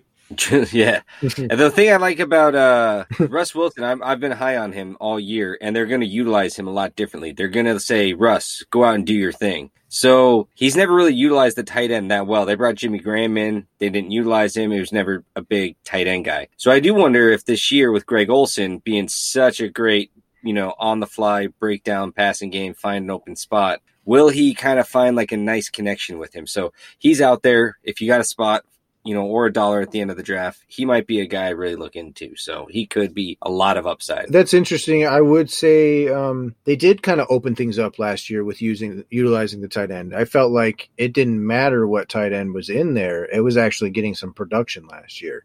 It was kind of flipped the script last year as it went throughout the year, where Jacob Hollister came in there. Disley was in there. They all got hurt. There was some other dude, Ed Dixon, I think it was. He was there as well. They all were producing in that role last year. So as you said, though, if they're going to continue to open it up, definitely something to look at. Maybe one of those other two guys who got the job in Carolina or Miami might be a guy to look at. Like I really like the role that Gesicki was playing last year. So if he's going to be in that same role, this guy Smythe, maybe it's Smith, I don't know. Smythe. He might be a viable guy too. Right on, man. And was there any defenses that you noticed floating out there on the wire that, hey, man, if you're feeling a little shook with your defensive pick, I mean, take a look at this wire. I saw one or two on there. Yeah, I actually saw a couple of them. I'm just going to rattle them off real quick, and I'll go from top to bottom how they're ranked. I think the Chargers, Bosa, he's a great guy, a lot of sacks. He's out there. Tennessee Titans, we talked about Clowney earlier. They're still out there. The Packers defense, always, they seem to invest heavy in them. I think they're good. The Rams defense, Donald's still out there. And even the Cardinals defense, I think they really beefed up. I think they're solid. And then Carolina's down there too. I mean, I feel like they could be a real surprise. So a lot of good defenses. Highly suggest getting 2 this year. Go from there. Rich, what do you think? I won't put them on my roster because I won't load up into this project. But as a team, I'm still loading in on Washington football team as a nice little project this year. So I love that defense. So if you can still scoop them up, maybe just wait till there's a matchup. I don't think they're like a real heavy name, but there may be a ticking time bomb on that thing, and you might have to scoop them up before about week 2. About 2 weeks in the season, you're going to see this defense will fly around. So Jack Del Rio's got them flying around, and I think they've got some playmakers. So Washington defense, somebody I'm interested. I don't really have room on the roster for 2 defenses just yet, but we'll see about that. Not for me on Washington, but I like the guys Brad had. I wanted to mention, Rich, that I don't think we touched on your defensive selection in the draft. You took the Tampa Bay Buccaneers, man, and I like that pick. I think that cost you $1 or $2, so nothing crazy. But tell me what you saw with the Tampa Bay defense and what you're projecting them to do this year. I'm projecting them as a top 5 defense. I like the situation on the opposite side of the ball. I think football is played in 3 facets. I think all 3 facets are going to be very good for the Tampa Bay Buccaneers. Finishing out last year, back half of the season, I believe 8 through 16, Tampa Bay was a top 5 defense fantasy-wise. That's what I'm expecting over a full season, and I expect them to play well and make plays, man. This is going to be a team on a championship run. I wanted to get involved. Coming to the draft, I focused in on either Tom Brady, because he's the one solid option that you don't have to worry about where it's going in that regard. And then I like the defense. Very good defense under Todd Bowles, man. You know Todd Bowles. He's a great defensive mind. Yeah, I love the combo of Bruce Arians and Todd Bowles. I mean, that's just that worked well out here in Arizona for years, and I believe it's going to work very well in Tampa this year. So it works very well when you have players, man. They have good players all over the field, dude. Hell yeah, man. Guys, this has been a fun episode. It's been a mammoth. I mean, this has been a draft bonanza. We had the pregame, we have the postgame, we have the intermission. So we're bringing all the information to everybody as fast as we possibly can. And before we close it out, little Thursday night football preview. I mean, guys, we are finally here. It's TNF. I mean, I'm fired up for this season opener. You got Houston at Kansas City. A lot of big names. I can go ahead and tell you guys this. It's safe to assume that Patrick Mahomes will be in my starting lineup Thursday night. And Brad, I just noticed me and you actually have a matchup in week 1. What do you think about that, bro? I think you're going down. But, I mean, if that's what you really want me to say, I mean, I think I'm going to beat you handsomely, but I'm telling that. But I will say this about the game, especially for Thursday night. I think that game's going to be a lot closer than people think. I think Houston, people have dogged them. They've counted them out. But like any NFL team, you've had all year to prepare for this one game. J.J. Watt was injured last year. He's going to come out fired up, and he's their general. He's going to come, and I think they're going to kind of get after that offense a little. But in the end, the Chiefs will win. They'll put up like 35 points or so, 38, and they'll eventually win. But I do think that they'll give up some points, and it'll be a lot more interesting of a game than people like normally see on a Thursday. You want to do a score? Yeah, just initially I was thinking 38-27 Chiefs. Okay, they stretch it out at the end. Okay. You think they keep it close, though? Yeah. I like it. Yeah, it should be fiery. It should be awesome, man. That's a great way to start the fantasy season, right? No joke. Like, good game to have. Deshaun Watson, Pat Mahomes, the fired-up offenses. It should be great. Should be a good start to the season, man. I think our plan is to record that night for you guys again. So we'll give you a little bit of live action out of the game, kind of, and then we'll give you a preview of all the games coming up. Isn't that right? Yeah, man, that is the plan. And before we switch off that game, though, I wanted to mention, last year, don't forget in the playoffs, I mean, Houston got out to a 24-0 lead in Arrowhead in the second quarter, man. I mean, they were thinking on their sideline, yo, we got this. We're going to the conference finals. Like, this is happening, until Pat Mahomes just staged an insane comeback. Yeah, I'm going to just throw for like 5 touchdowns. In the second quarter. Yeah, I absolutely agree that in that game, if you start to really think about mindset and motivation factors, think about Houston coming in stewing on that loss, man. All offseason. I think they're going to be fired up. Yeah, you look at that game, 51-31 last year, they end up losing that game. Okay, tough loss, man. But the year before, guess what? Houston goes into Kansas City late in the year and wins 31-24. So don't get me wrong. I've dogged on Bill O'Brien, but I would say the guy is a good coach. He's not a good GM. He's a good coach, though. So should be exciting, man. The line is Kansas City -9. Oh, wow. That's big. Over under of a 54.5. All right, guys. Well, that's been it's been real, man. Draft Bonanza season 1 in the books. Had some fun with it, and it's time to close it out, guys. And for everybody listening, we're glad you're following along. Hit us up on the social media, Facebook, Instagram. Follow us on both of those social media channels, podcast platforms. We're on just about all of them. Search up the Organic Football Podcast, and we will fill your ears with joy, no doubt. So, guys, it's been fun, and let's close it out right there. Catch us next time on the Organic Football Podcast. Late. Hasta luego.